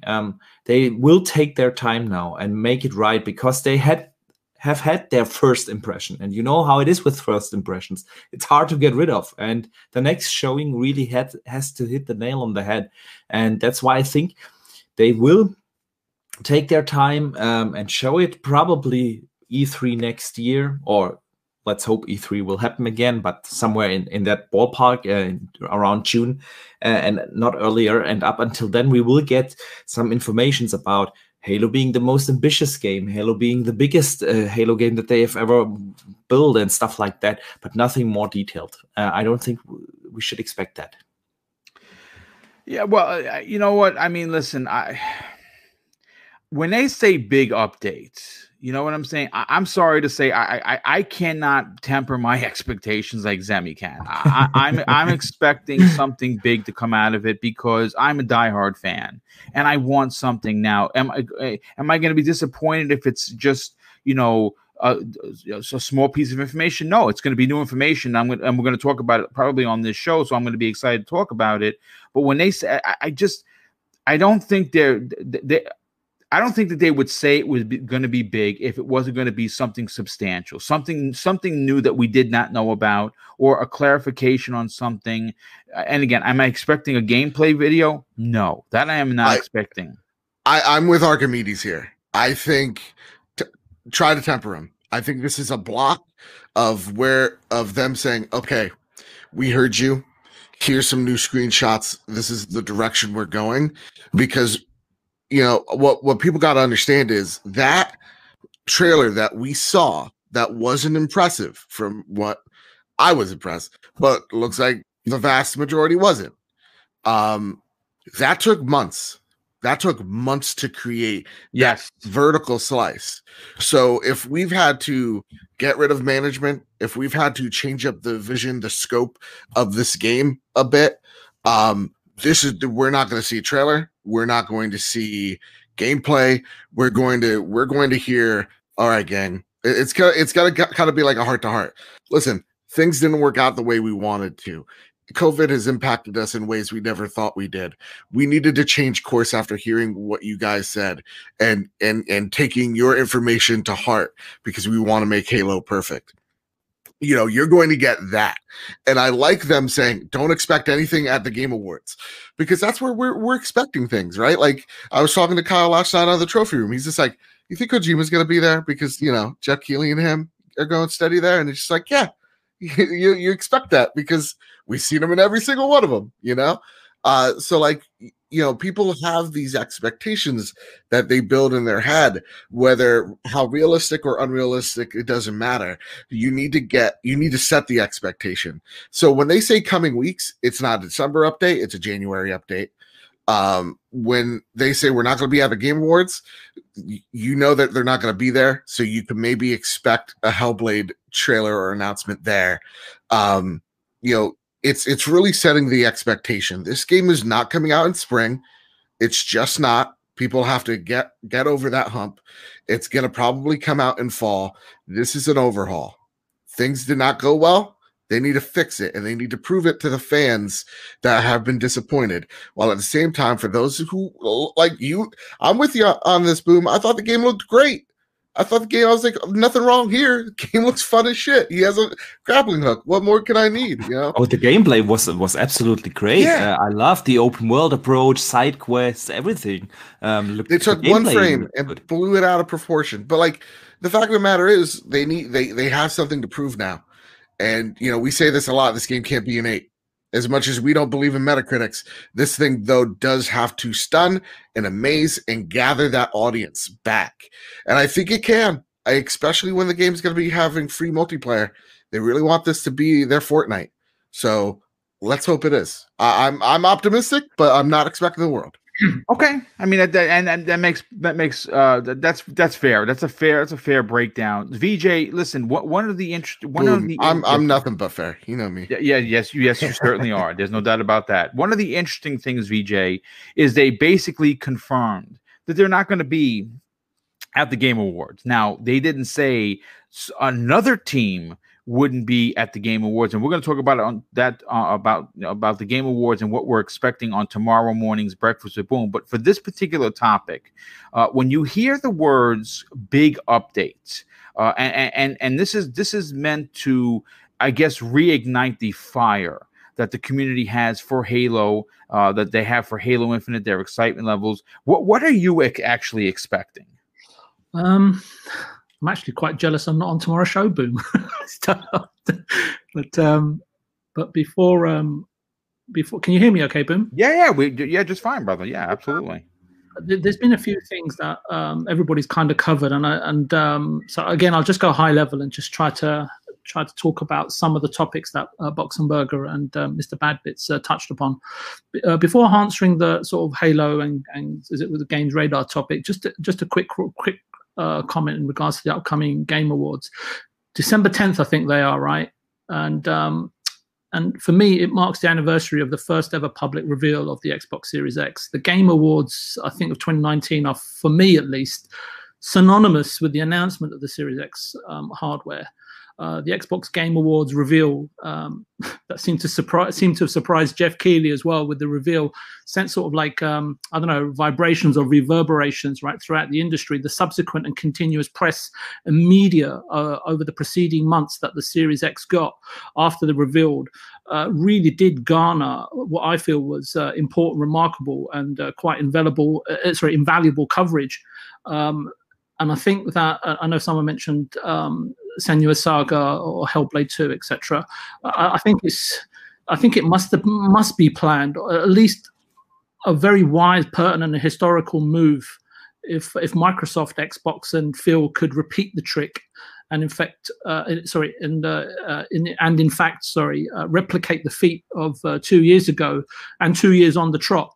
And the benefits of that rolling into 2021 could be quite important, just to lift the brand and keep the story moving, so to speak.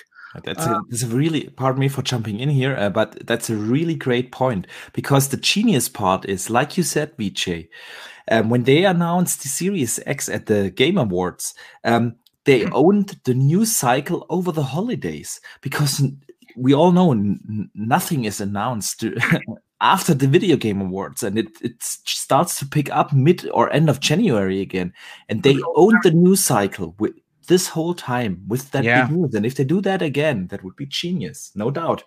Yeah, that's what I'd be looking to do. Obviously, I don't get paid the big bucks, and thanks for calling me genius. It's probably the greatest compliment I've ever had. So, I can't believe that.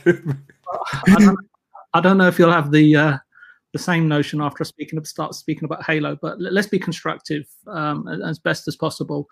Boom.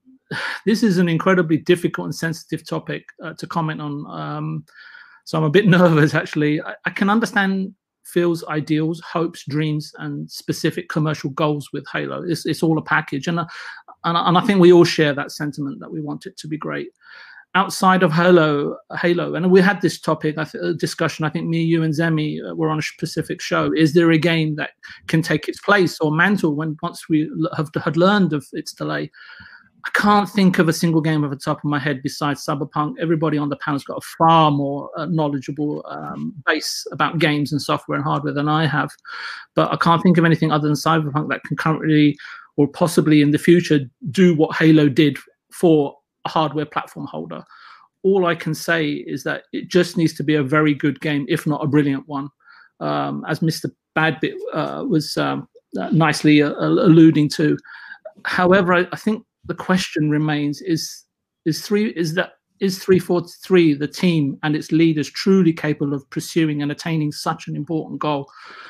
Given sort of recent history, and I know that there are rumors and speculation, but the sort of evidence on hand and our specific viewpoint outside looking in through, say, foggy windows, Boom, the objective or item of desire that we want to see may possibly be out of reach for them. It's all subjective at the end of the day. It's their perception of what is great, what is good, and what will fly, and what we as fans, and especially you, Boom, being such a hardcore fan, will accept. As was, and I say out of reach, and just reminds me of the Holy Grail for in Indiana's third adventure, the Sandstone Temple in Petra, Jordan. Anyway, we understand, right? A few people have been moved on, and there are new custodians, trustees, or new key personnel placed in the hierarchy of or driving seat of the project. One or even a handful of people, in my experience, very rarely make a significant difference, fundamental or transformation, or indeed bringing about a sort of a paradigm shift so far along in the development project that is a year away from release. Is that being confirmed, the 2021 release date? I'm just assuming that, so please correct. We're assuming it's going to be next fall. Okay. That's what we're assuming. Having said, I mean, they said 21. They did say that they did say 2021. They just didn't specifically say when in 2021. But of course, I again, this is a drum that I've been banging for quite some time. Is that if you really want to, I mean, again, we don't know how much needs to be done and how long it's going to take, right? I can't say, I'm not a developer, so I can't tell you they need nearly 12 months of development time to meet the November 15, 2021, 20th anniversary of the franchise. Would I prefer to see? And again, this is where the hopefulness in me comes out as a fan who would be very inclined to celebrate right along with Microsoft next November 15th on the 20th anniversary that we get Halo Infinite. We get a custom console, you get a bunch of custom controllers, you get, whatever else you want to add to the mix, custom headset like they normally do, and you get your game, and then everyone forgets about all the bad that came before, which is what I'm hoping that happens. Now, do we know if that's going to happen? I can't say, but does it seem like it's right on track to happen? Sure. Yep. Look, I'll just wrap up my point, Boom. Look, I would hope Phil and co already know everything that I'm sort of talking about or indeed alluding to. Just ensure Halo and 343 get the time and give 343 a fair shake of the barbecue sauce bottle, if you want to put it like that. Regardless of what Games Radar has reported, I simply can't just accept things on promise or merit. I think, like you, Boom, we want to see it and we want it to be right and take the time to make it. However, as a gamer and a fan, I'm waiting for the day, Boom, that we can come back on the show and ceremoniously, maybe with a few glasses of yellow wine, receive and celebrate the best Halo possible. I think just let's leave it at that. Yeah. I mean, great point once again. And let's close out this Halo topic with 3-Bit. 3-Bit, listen, coming from a production know-how that you have, when you hear someone say a big update is coming, to me, and maybe because I'm, fan-minded, if you will, not closed-minded or small-minded, but fan-minded, I'm hoping for the best of the best of the best, right? That's what I'm hoping for. I will not be disappointed if it's just a general update, but when I hear someone that has very, very serious ties and a high position in 343 say that in the next couple of weeks, we're going to bring a big update, my mind starts to get excited because we're going to potentially get information that we were not privy to. For you, with your expertise and your background and just being a Halo fan, where do the expectations get tempered? Is that at the beginning, at the middle, or at the end? Well, I think based on the what Sketch, I believe it was Sketch that said it, they basically put out that post because they couldn't meet the expectation for the Game Awards. Correct. So, that's why I'm not thinking it's going to be a trailer, because otherwise they'll just do it at the Game Awards. So I'm thinking with Archimedes is similar. It might be like a blog post, maybe some clips, maybe pictures and stuff like that.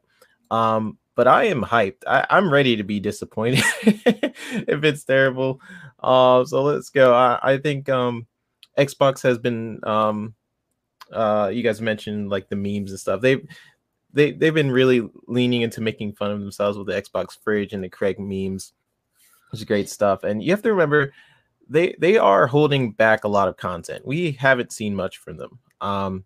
The trailer we saw was an older build. They said multiple times and the last few months of development is really crucial to when a game starts coming together. If you look at the Halo 2 documentary, that game didn't really come together till the last few months. It's very common, and I'm sure COVID really impacted things this year. And to be fair, Halo 5, which is a 343 game, is a technical masterpiece, and you don't have to like that game. But what 343 was able to do with even Halo 4 on the 360 is crazy. That's probably one of the best looking games on the 360, and with Halo 5 graphically is just amazing. So I'm really excited for the game, and hearing them openly talk about bigger news coming soon is great. Now that's me speaking as a Halo fan.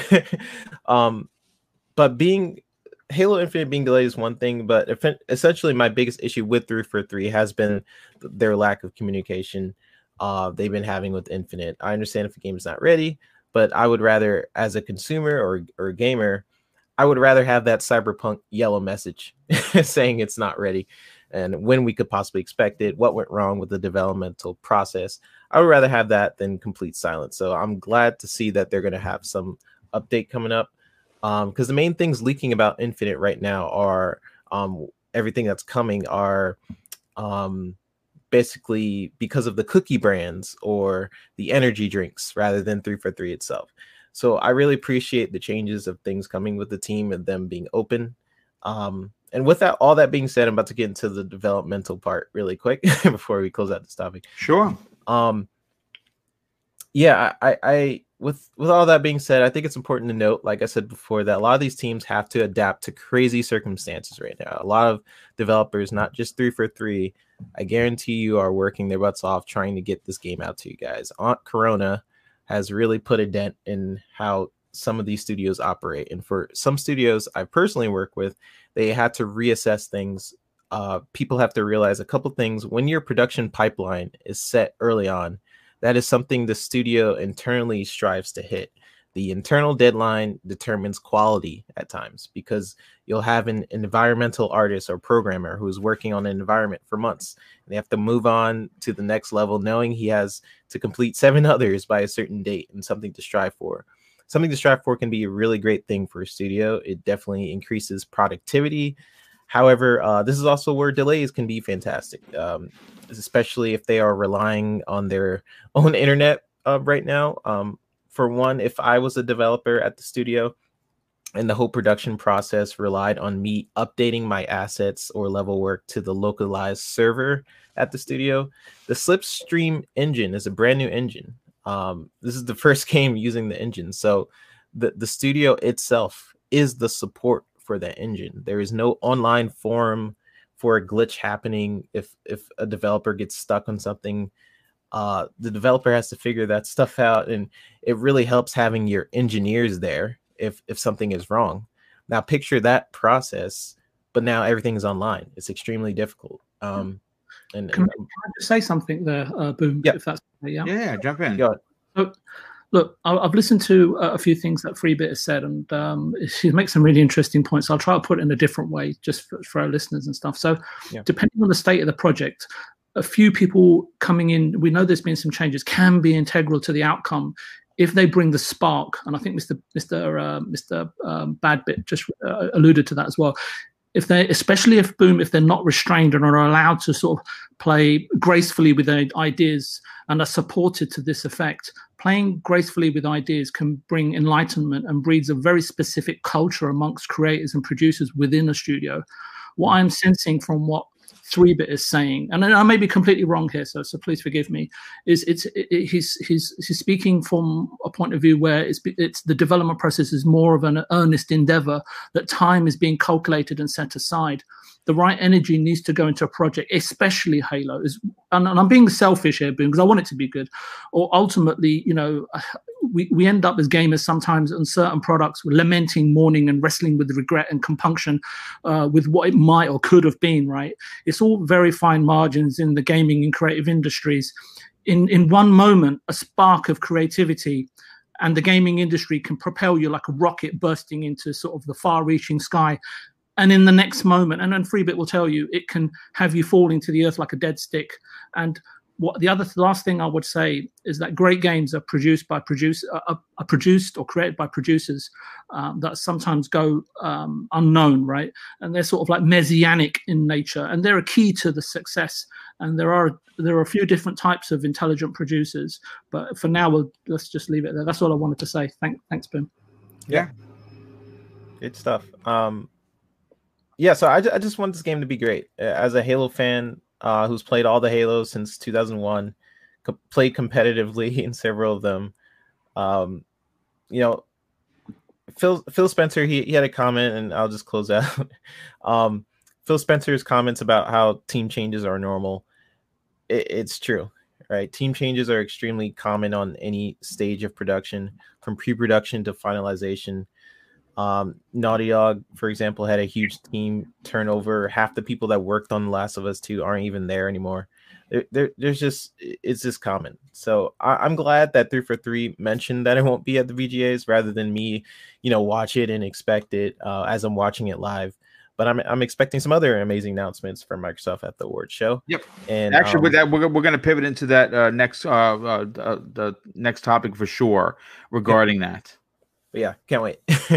Well, you know what? You know, again, first of all, again, this is Halo is a part of the Xbox conversation. It's going to be until it's out, and it's probably going to be out next year. And we're all hoping that it's going to be great. And again, I know that there are some people in the chat that are kind of being dicks, and I'm not going to mention anybody's names because I don't want to embarrass anybody. But if you are bored by our conversation, then I can just say you can click dislike and get the fuck out. Let me just say that, because I'm going to tell you this right now. One thing I would never do is being an insulting prick, like some people that are in this chat right now. And again, if I was a dick like you, I would call you out and embarrass you in front of the 400 plus people here. If we are doing something that you dislike and you are still listening to this program, you need to sit down with someone. You know what? This isn't a clickbait conversation, so they can't get heated. So okay, I'll say this. All right, I'll get the clicks here. Okay, this means Halo is dead. 343 is going out of business. Yep, and Xbox is going under tomorrow. And Xbox sucks. Yes, absolutely. No, all jokes aside. Listen, again, we work. You got to remember something, folks. We are donating our time to this show, and most so these folks here are donating their time to my show to help me produce this show. And I got to be honest with you, it's kind of sickening that when you put this much heart and soul into writing these topics, when you pull yourself away from your family, when you're not playing games on your new consoles to write these shows, and some little dick in this chat is going to wind up saying, "Oh, I'm yawning," or "Still Halo." Well, listen, unsubscribe from the freaking channel and don't be here. It's fine. If I lose 10 subs, 20 subs, 100 subs today because I'm calling assholes out, then so be it. I'm not a number cruncher like that. I'm here for the community. I'm here for the fans, and I'm here for myself because I enjoy talking about games. So don't come to the chat and be a dick. And Lethal, if you're here and you start seeing that, start banning motherfuckers. And that's the end of the story. Sorry for my curse rant, but you know what? I work real hard on these goddamn shows, and I'm not going to be bullied on my own program. So if I start seeing that shit and you get banned, don't DM me and ask me to put you back in, because I'm not going to do it. I'm not. I love those people that are like, "Why did I get banned?" And it's like, I wasn't even being mean. And they're like, their comments like the most awful thing in the world. Don't be a dick. Don't be a dick. If you don't like it, you don't need to comment. You don't need to, if you're yawning, take a goddamn nap. All right. I don't know what to tell you. What does that guy want to hear? That's the thing that I want to know. What does Mr. Fucking Interesting want to know? What's the king of fucking of all the interestingness? What does he have to say? Or they? I don't want to assume, but you know what? What I do know and what I will assume is a big piece of shit. Because Boom works his ass off more than most people I know to put these notes together. Oh, yeah. Okay. I don't think people realize that. I've been making the rounds on different podcasts, and typically when you join a podcast, you get up front a couple of buzzwords from people. Okay, we are going to talk about Halo today, and we are going to talk about Cyberpunk, and that's it. And boom, he really writes everything down. It sometimes takes me 15-20 minutes to read through his show notes, because he really does do his research. He looks stuff up. He prepares himself for possible outcomes of a conversation. When a conversation goes in this or that direction, he really puts a lot of effort in there. And I haven't seen any other host, not taking away from other hosts, but Boom is the hardest working one I have met so far. No, I definitely appreciate it, gentlemen. Thank you very much for the compliments. And listen, and whoever's being mean, eat a bag of dicks. Yeah, I mean, look, I don't need a pat on the ass. I don't. And again, so a couple super chats came in. I'm going to get to you before we get to the next topic. I don't need that. I'm a 50-year-old man. I've had my career. This is a passion. I'm here for the passion. So I don't need the accolades. I don't do it because I can say, oh, I have fans. I'm almost embarrassed to say that I do. See, that's how humble I am. But I will not take any type of bullying against anybody on my panel, anybody in my chat, and certainly not myself. And if I am boring you and you are still around, you need to sit down with a professional and have a conversation of why you're taking abuse or you're being bored out of your mind and you're still listening to the program. I think there's something wrong with you mentally. I'm going to be honest. I think that there's a real problem. And if you're that bored, I can guarantee you there are a ton of other shows you can listen to and just give me the big fuck you. That's fine. I'm a big boy. I can handle it. But let's move on to the fun topic and one of the last topics. And this one I kind of pivoted on because of the Jeff Keighley announcement yesterday. And actually 3-Bit made a good point of that he's expecting some big announcements from Xbox. And I want to talk about what those announcements could be and what does Microsoft need to show the gaming core on December 10th. Is it December 10th? Is it that's when the awards is? I think it is December 10th. Yeah. But before I get to that, Black Eye Dog drops a very generous $5 super chat and says, "Love your work, Boom." Oh, thank you, dude. I super appreciate that. And Jiri Acosta drops a very generous $5 super chat and says, "Love the show and panel. Much respect for all you do, my guy. I make it a priority to watch it and like all of your videos. Continue to strive for greatness." Dude, that's awesome of you, and I super appreciate that.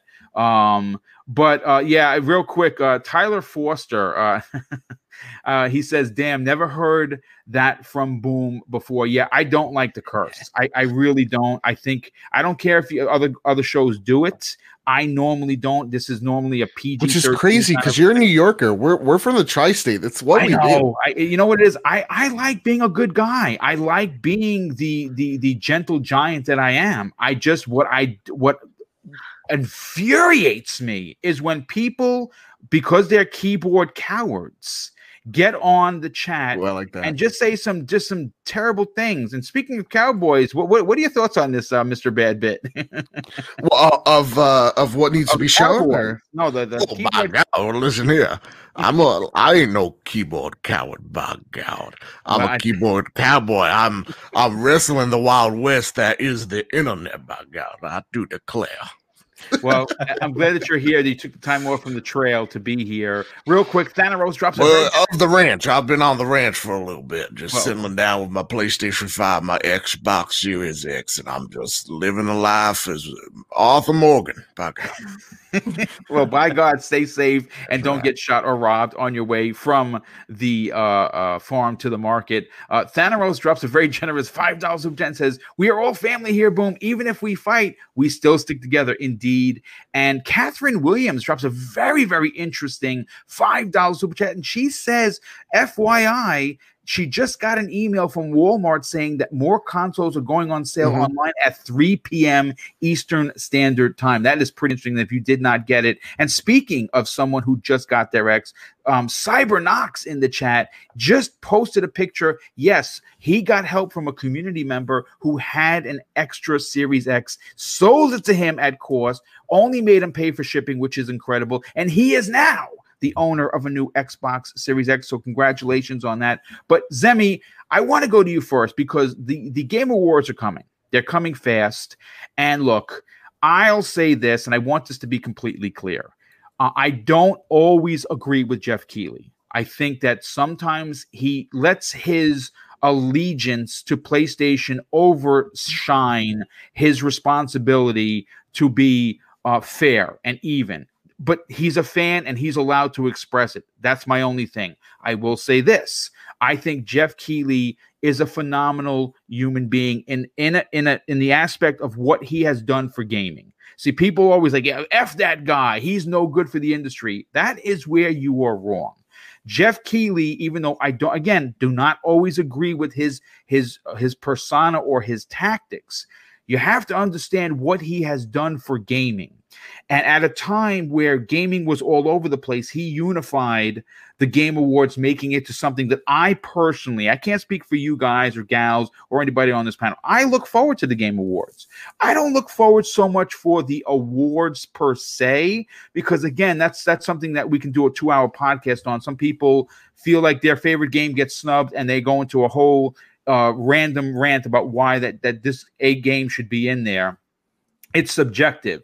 But I look forward to the world premieres. I look forward to the big surprises.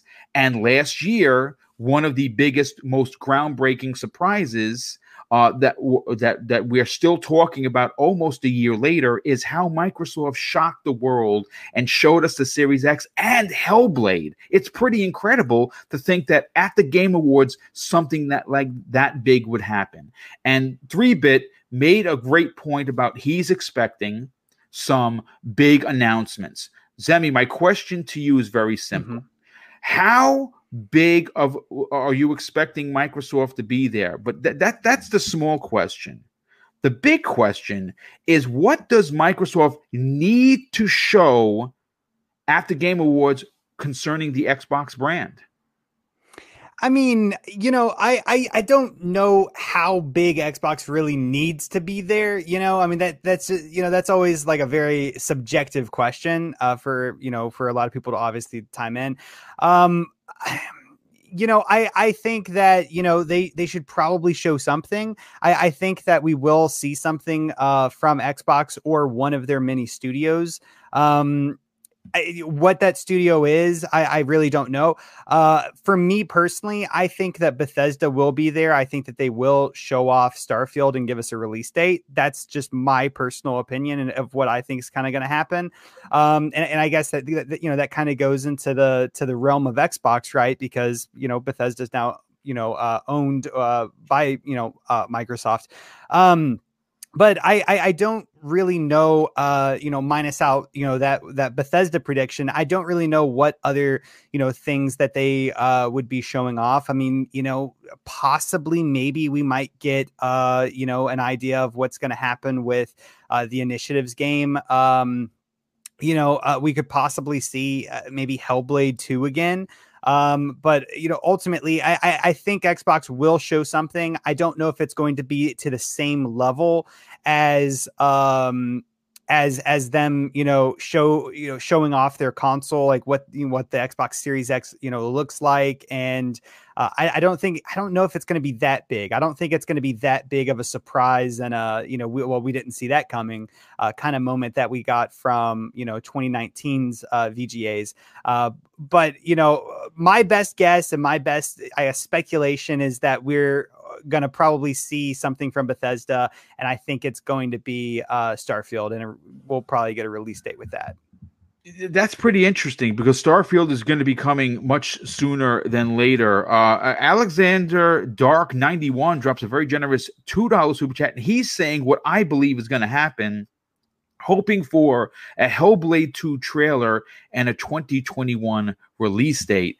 Let me go to 3-Bit on this. 3-Bit, look, you said it before on your closing statement on the other topic, and I'm interested to get your opinion. I don't expect just one thing from Microsoft. I'm expecting, and again, maybe my expectations are wrong, but I think that for me, what I would love to see, and one of the biggest things that was missing from the launch, depending on who you ask, was that big AAA Xbox Series X and S exclusive. And Hellblade, at least from what we know, is probably the closest one to probably coming out based on the COVID world we're living in. For you, what do you think Microsoft actually needs to show at the Game Awards, considering it's going to be viewed by so many gamers?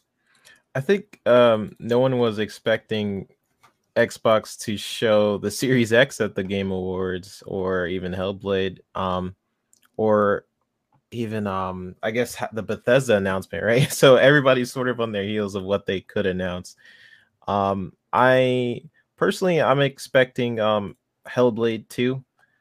I have had a couple personal messages about it popping up, so I'm hoping that'll be there. Zemi, I'm expecting Starfield announcement at least, or some type of new trailer, maybe a release date.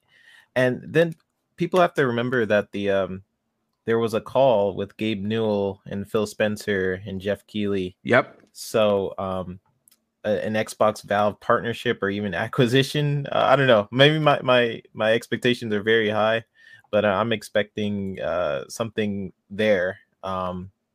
And then recently they just announced, not Xbox, but the Bond game with IO Interactive. That looks really cool. Actually, matter of fact, Simon Brandy, who drops a $2 super chat, actually just said IO Interactive making a Bond game. Excited, boom. I didn't even know about that. I don't know how I missed it. Yeah. Oh, dude, it was a talking about Tom this morning, man. Yeah, James Bond. That's awesome. Dude, I'm sorry. I'll wait for my turn. I'm so yeah. I was pretty much done. Those are the games I'm expecting. I'm expecting something with Valve, with whether it's just like a smaller deal that they have, or a full-on acquisition. Because I know Gabe Newell, he's trying to get out of here. He's trying to retire. Yes, that is possible. But yeah, I'm excited for Hellblade 2. Honestly, it's my phone background. Well, you know what? For me, I think what Hellblade 2 brings to the table is exactly what the Xbox brand needs in the portfolio. Like Ninja Theory are master crafters when it comes to storytelling, but more importantly, they're master craftsmen when it comes to modeling the characters.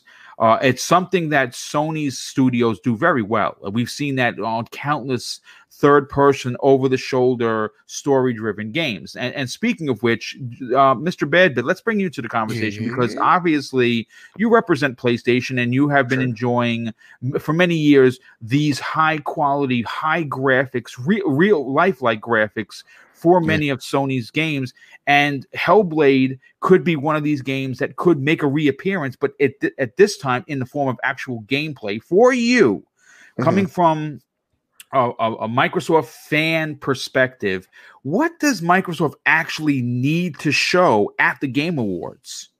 I mean, they don't need to show anything. Right. And I know that's not the most exciting thing to say. You know, whoever's like I'm bored, that guy. But honestly, they don't need to show anything, but I know they will. I know Microsoft will. I know Sony will. I know Nintendo will. Yep. Jeff has done a great job of building rapport with all three major brands. And he is important to gaming, whether you think he's a sellout or not. He's important, and that your opinion isn't going to change that fact, right? So like to me, Microsoft set the bar last year of announcing the Xbox there. And so seeing Hellblade there as well. I do think, like, I don't think it's out of the realm of possibility we see more Hellblade. I don't know if it's going to be like a full gameplay thing. I don't think that's going to be the thing because it's an award show. They do have to do this whole pacing thing as well. So like, I think we're going to see another thing of Hellblade, but I do want to see what their other studios are working on as well. But yeah, like that's what I'm really hoping. Maybe we get to finally see what Initiative is working on. Oh, interesting. Yes. Maybe why not? Why one when we can have two? So like maybe we're getting two of those things. I just know it'd be a foolish opportunity or a foolish mistake, PR wise, marketing wise, if you're Sony or Microsoft, to not announce something big or huge there. But one sidebar. Let me see that James Bond game. Yeah. Oh my God. You know what I think about?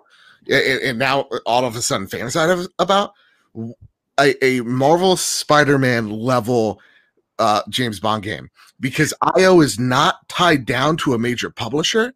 They are only tied down to their agreement with the creators of 00 or the owners of it. So they're really getting to make their own version of James and 00. I would love to see, and what a match made in heaven, because that studio, Hitman games, are so incredibly great, but always underappreciated. So it's awesome to see them have that IP and hopefully get that Insomniac magic in there. I want to see that. I want to see that at the Game Awards. Oh boy! Yeah. I mean, listen. I think that all three companies are going to be represented well. I think that Nintendo's going to show something that's going to be a surprise. Maybe it's Metroid Prime 4 that's been in development for quite some time. Maybe we'll see something from Sony in regards to Horizon or God of War potentially. That's not just just a trailer. Who knows? Who knows what we're going to see? Microsoft, on the other hand, has an opportunity to. I mean, they've been on fire. Let's call a spade a spade. They've had a couple of hiccups, sure. I mean, all companies have, but they have been really, really doing well when it comes to PR and certainly being transparent and showing some things. I'm super, super stoked. I don't know what they're going to show, but I want to get Archimedes' opinion. But Archimedes, before I get to you, let me just shout out a couple of people that were kind enough to drop super chats. CYV Studio, he drops an outstanding $5 super chat and says, "Hey guys, the problem that I was having with my Series X not playing Xbox 360 games is solved. I just want to I just want to let you know that the Xbox download to let the Xbox download some 360 patches from the cloud. That's good to know that you're not having an issue, because there's a ton of fantastic 360 games that are worthy of playing again." We have Masuko drops a very generous $5 super chat and says, "Love and hugs from everyone on the panel. Great, excellent show." Well, thank you so much for the compliment, and thanks so much for the generosity. We definitely appreciate that. But Archimedes, if you are Microsoft, if you are on the PR team, and right now everyone is riding high, everyone's talking about the console. People are enjoying their backwards compatibility, their new controllers. They're enjoying some of the next gen games that we have on these consoles. To keep that party train rolling, what do you bring to the table at the Game Awards, which is obviously going to be viewed by millions and millions of people? Okay, I'll give you two answers. The first is what I think they should do, and the second is what I think they will do, because those are two different things. Okay, they should do, in my opinion, fill that void that they have left now with promises. Their whole marketing right now about the games department is, we have 23 studios, but we haven't seen any games, and we don't know when that game train that we all know will come is going to start, and it has to start somewhere in 21. And so being at the show at the very end of this year, when the console is out, everybody has it, or hopefully everybody who wants one has one at that time. And right before Christmas, when people decide which console do I buy for as a Christmas present, they need to show them what people are investing in, and that they need to do with two things. That is, first is being, of course, gameplay, and the second is what are the games that are coming in 21? Which are the ones we can expect to see in 21? Of course, we know about Halo. We all speculate about Starfield. I bet it's Psychonauts 2. It's Forza Forza Motorsport. Yeah. I also think Everwild is going to be a 21 target at this point. We don't know whether the pandemic will be over next year and stuff will get delayed, but I think as of now, this might be the target for 21. So they have a bunch of games. And what I would do if I were Xbox, I would make these beautiful sizzle rail trailers, and show 15 seconds of Forza Motorsport and 20 seconds of Halo and I don't know, 15 seconds of Psychonauts, and put a trailer together. And that's Xbox in 21. That is what I would do. And put even Hellblade in there because I also think that it's a 21 game. But this is really what is missing right now as an Xbox fan. We know about a bunch of games. We have the announcements of Avowed, we have Fable, we know about Forza, we know about Everwild and so on, and State of Decay 3, and we know about these games, but no one has seen them. And this is what Sony has been doing so well, to sell that promise. Look, if you buy a PlayStation, you will be able to play Ratchet and Clank, and you will be able to play Gran Turismo, and we have at least a little bit of gameplay snippets. And with that, you can sell hope. And this is what they have to do at the end of this year, in my opinion. Now, what do I think they will actually do? I don't think they will do that. I've been disappointed, to be honest, about that too many times. There are two things that I think that are likely to happen. The first is Hellblade 2 again, because there was this rumor about 2 months ago, I think, or 1.5 months ago. Where they had the trailer ready to go, correct? Yes, right? Exactly. Yes. That rumor is still in the back of my mind. And it came, I can't recall right now the source, but I remember being that a source where I said, okay, that could actually be true. And this is still in my head. And the second fact is that this game is a long time in development now. Yeah.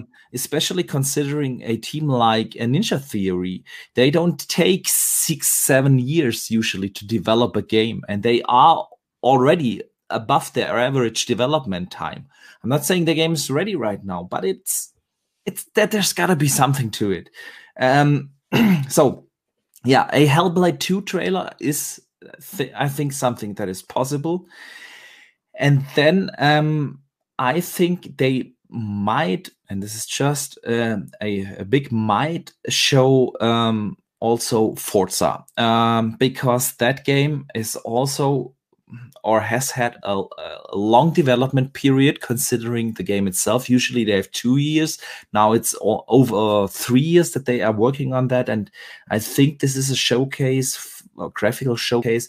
And these are the two games that I think could be there. But like I said, if I had the choice, and if I were in the responsible position at Microsoft, I would really go into the studios, Double Fine, give me 15 seconds of gameplay for Psychonauts 2. Ninja Theory, 20 seconds of gameplay. And don't tell me about a pandemic. This has to be possible. I agree. I agree. This capture 15 or 20 seconds of gameplay has to be possible for all of these games. Even Fable. Yeah, Fable is now almost 4 years in development. There's got to be something to show. So it's going to be exciting, the Game Awards. I really don't care about the awards themselves. This is a very intransparent award ceremony, in my opinion. Nobody knows who gets to pick the games, and nobody knows how they actually decide the winners and so on. But the Game Awards have become really that end of the year announcement spree over the last few years. Some of the biggest games have been announced there, and Microsoft having a console announcement at this show last year just shows you the importance of it. And I'm really looking forward to the trailers, not the award ceremony. Yeah, no, real quick. You know what? Let's bring 3-Bit. VJ, I'll have you come on the back end of the topic. 3-Bit, listen, from a production point of view, Microsoft is in a great position with not only the brand, but with the community. And, case by case basis drops a very generous $5 super chat. And he says something I want to bounce off of you. He says it's high time Microsoft started lifting the curtain on these unannounced projects, and TGA is the place to do it. I say they drop a bomb or two. What are your thoughts on that? Does Microsoft need to kind of maybe give us a look at some unannounced stuff as a like a surprise? I think similar to what Badbit was saying, they don't need to, but it would be nice, especially as if you think about what PlayStation has shown this year, they've had multiple showcases, and Xbox has sort of been pushed back a couple times.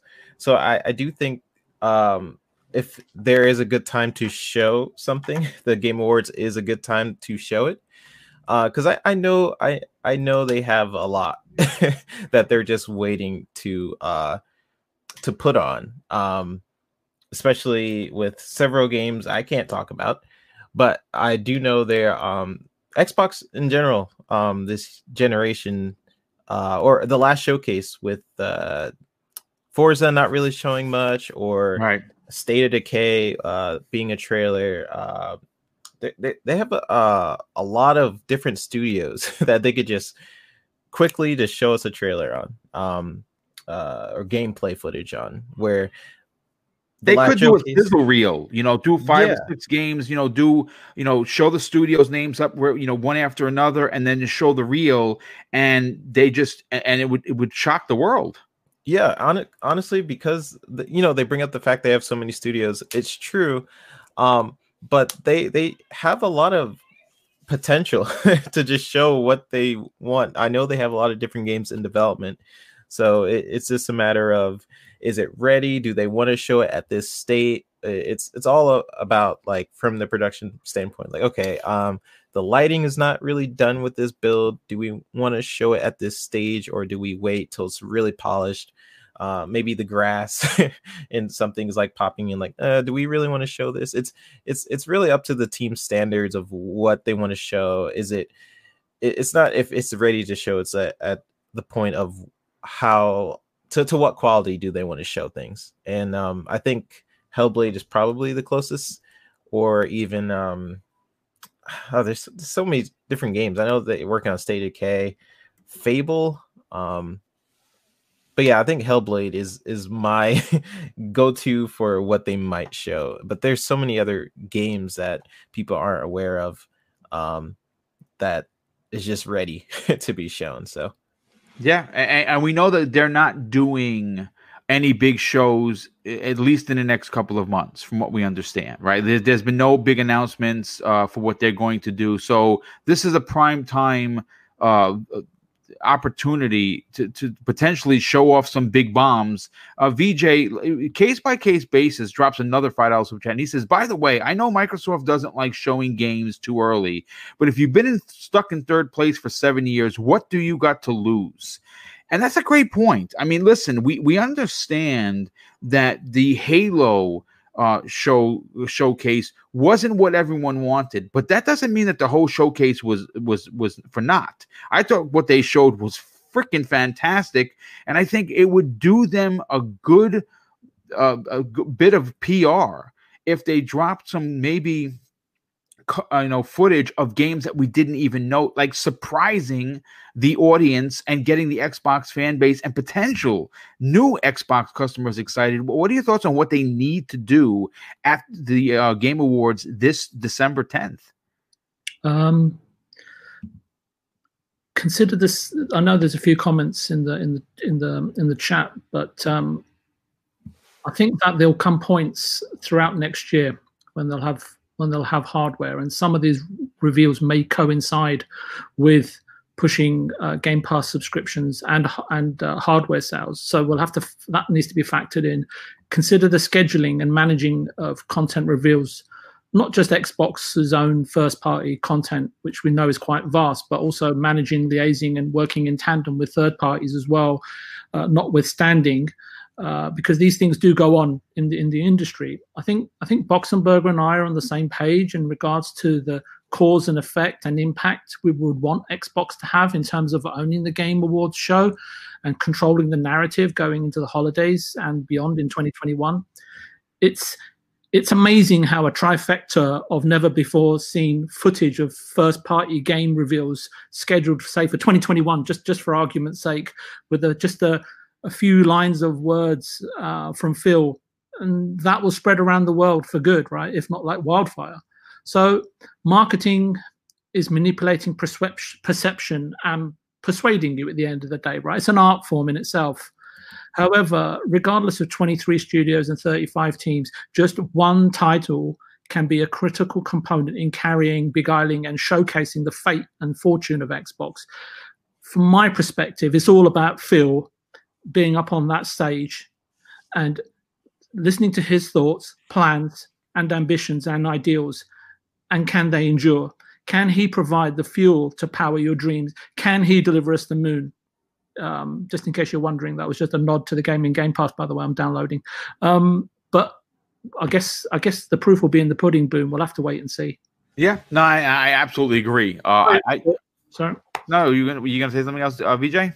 No. I'm just saying. I'm sorry. I know I normally go on for hours, but that was a bit short. I'm sorry. No. That's quite all right. This is what we love to have you on the panel, brother. You get us thought-provoking conversation, and I think that's really what it's all about. Listen, folks, we're over the 2-hour mark. I want to thank everybody for being here. We had over 400 people here for a show that is during the day, and listen, it's greatly appreciated.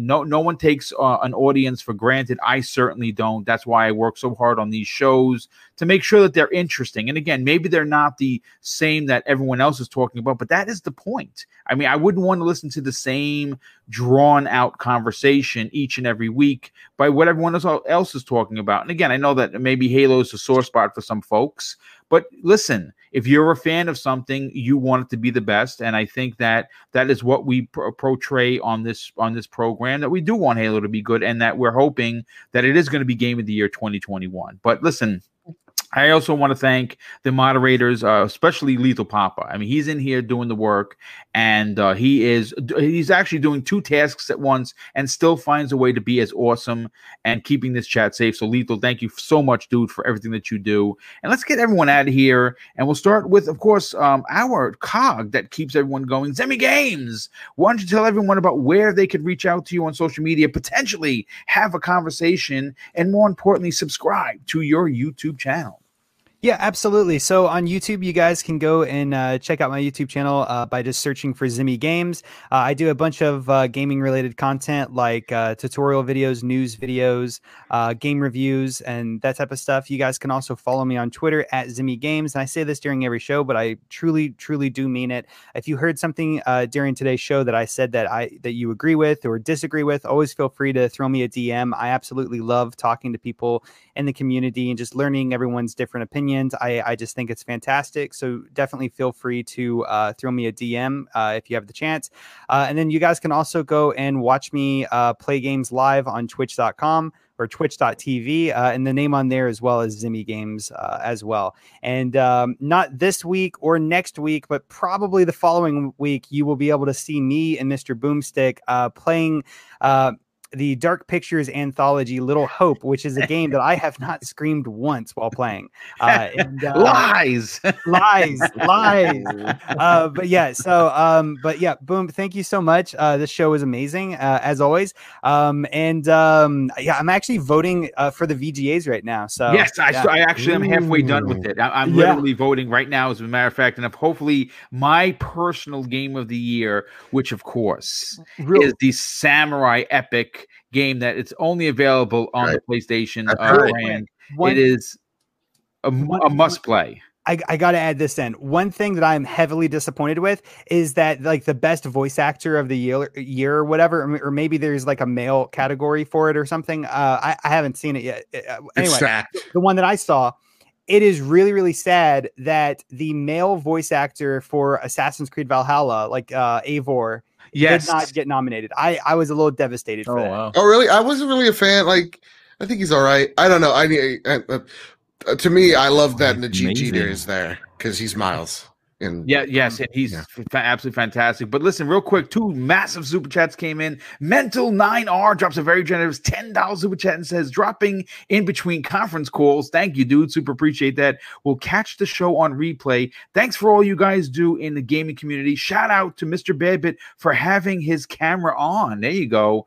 Wow, we had another one come in from John B. Wow, dude. He drops an outstanding, very generous $50 super chat. Dude, that is crazy. Thank you so much for the generosity. He says, you work harder for the Xbox brand than any other content creator. Love the show. Dude, that's very kind of you to say. And of course, the generosity is mind-blowing. But Archimedes, let's get to your outro. And the reason why I want to go to you next is because not only are you one of the up-and-coming creators that I want people to flock over and support and sub to your channel, but you have something you're doing this upcoming Monday that I am a part of. Why don't you tell everyone about where they can check that show out, follow you on social media, but more importantly, subscribe to your outstanding YouTube channel?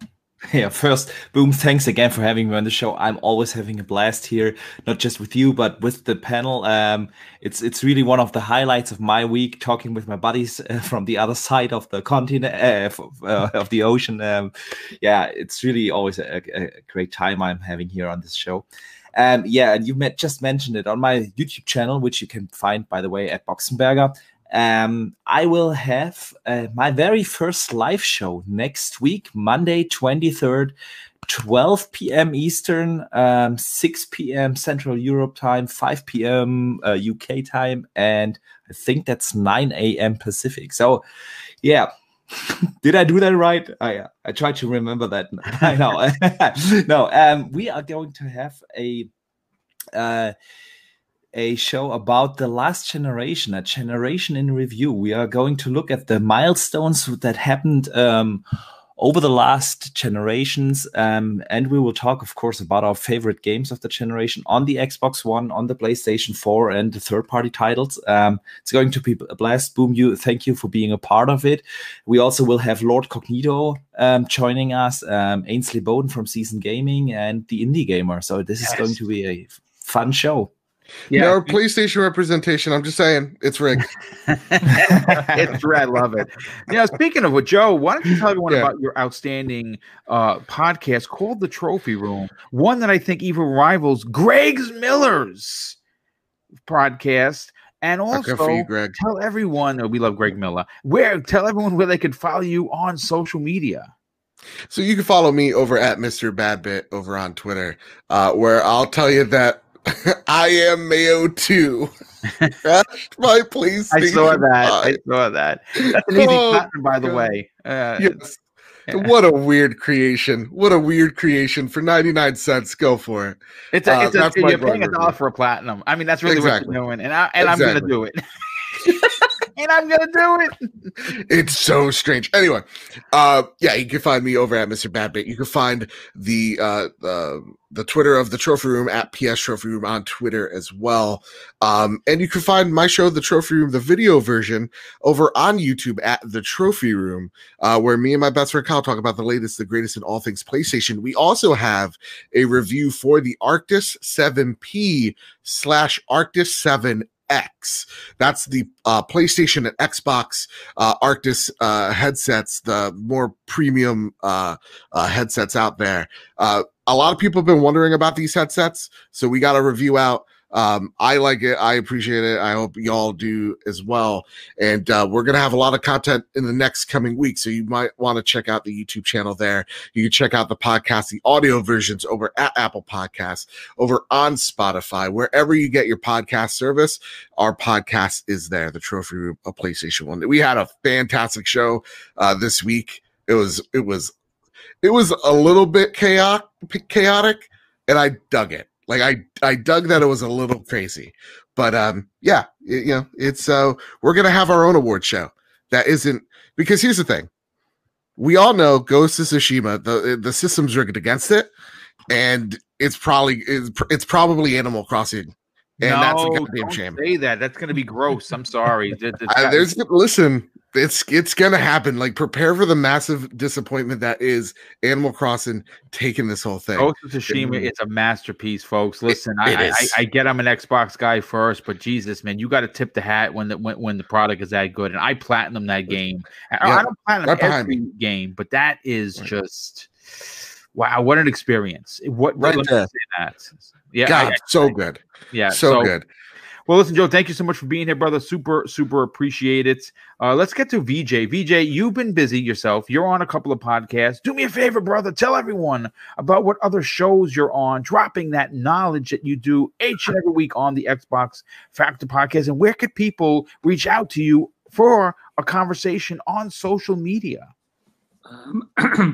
Actually, but we're going to say something a little bit different, just in regards to that person interrupting your flow and your chi earlier, shall we say? I think one of the things that came to my mind is everybody shouldn't concede their right to think for yourself or for themselves. The truth is, as I say, rarely pure and never simple. It's all about not what you think; it's about how you think, and that's really, really important. And anyway, if it tickles your fancy, meaning if it appeals to you and you don't want to try it, you can find me on this upcoming Saturday's Community Night Gaming with Mr. Tushi and friends. I'm really looking forward to that. And you can find me on Viewpoint Gaming on Twitter. And Boom, thanks very much for having me on the show. It's been a really interesting one, to be honest with you. I really appreciate it. They just get better and better every week, to be quite honest with you. And have a great week and have a great weekend, everyone. And you have the best words, VJ. He does. I love it. It's always so thoughtful. Completely makes me look like a banana head. There's no doubt. I gotta open up a goddamn thesaurus. Like, it's like, it is so thoughtful. It is like absolutely thought provoking, and just there you can feel it. You can feel the love and the admiration for video games that you have, sir. Yeah, and that can't be fake. That's real. Yeah, well, we all love having VJ on here, even though, and I don't know why he thinks this. He thinks he talks too much. I don't think he talks enough. But listen, we'll have him back on next week so he can give us his opinion on the new topics. And last, and in no way least, 3-Bit, thank you so much for being here. Really appreciate the knowledge that you bring to the show, because you obviously do a lot of production work behind the scenes in your professional life. So it's great that you can equate that with what's going on in the video game world in a lot of the topics that we cover. Tell everyone whether not only can they follow you on social media, strike up a conversation, but more importantly, check out your outstanding YouTube channel. Yeah, you guys can follow me on YouTube. It's the Video Games HD. I just did a part 2 to what Microsoft will acquire next. If you guys want to check that out. Interesting. On Twitter, you guys can follow me on the VGHD, and in terms of content coming up, I did the interview with his name is Paul Jenkins. He's the writer of Wolverine Origins, and we did a little project together. So I'm thinking if that is that video game related, should I put it on my channel? If you guys are huge comic book guys, I might put that on my channel. Trying to figure out where to put that. But you guys could look out for that either on my channel or just follow me on Twitter. And yeah, that's basically what I've been working on. But I want to thank you guys, the podcast, and I want to thank the chat, specifically Pong Soul. This guy, Pong Soul's a good dude, very, very good dude. Yeah, he's always promoting the content. He's always promoting, and every show I'm on, he's always just very supportive.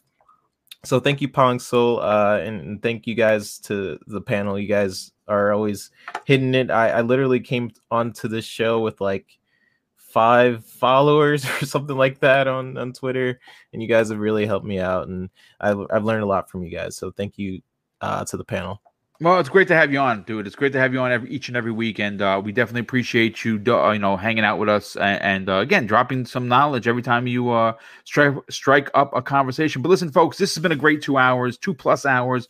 I want to thank everybody for being here, and of course, I'm going to close out the show with something that's important to me, and hopefully, one day will be important to you. And it's something that my dad taught me, and I think now more than ever, the world needs this. And he used to say, "Son, treat others how you want to be treated, and also, it doesn't cost anything to be nice. You live by those rules, and I can guarantee you're going to have an awesome day." So take care, everyone. Enjoy gaming on whatever console you enjoy gaming on, and we'll see you next week on the newest episode of the Xbox Factor podcast. Take care, everyone.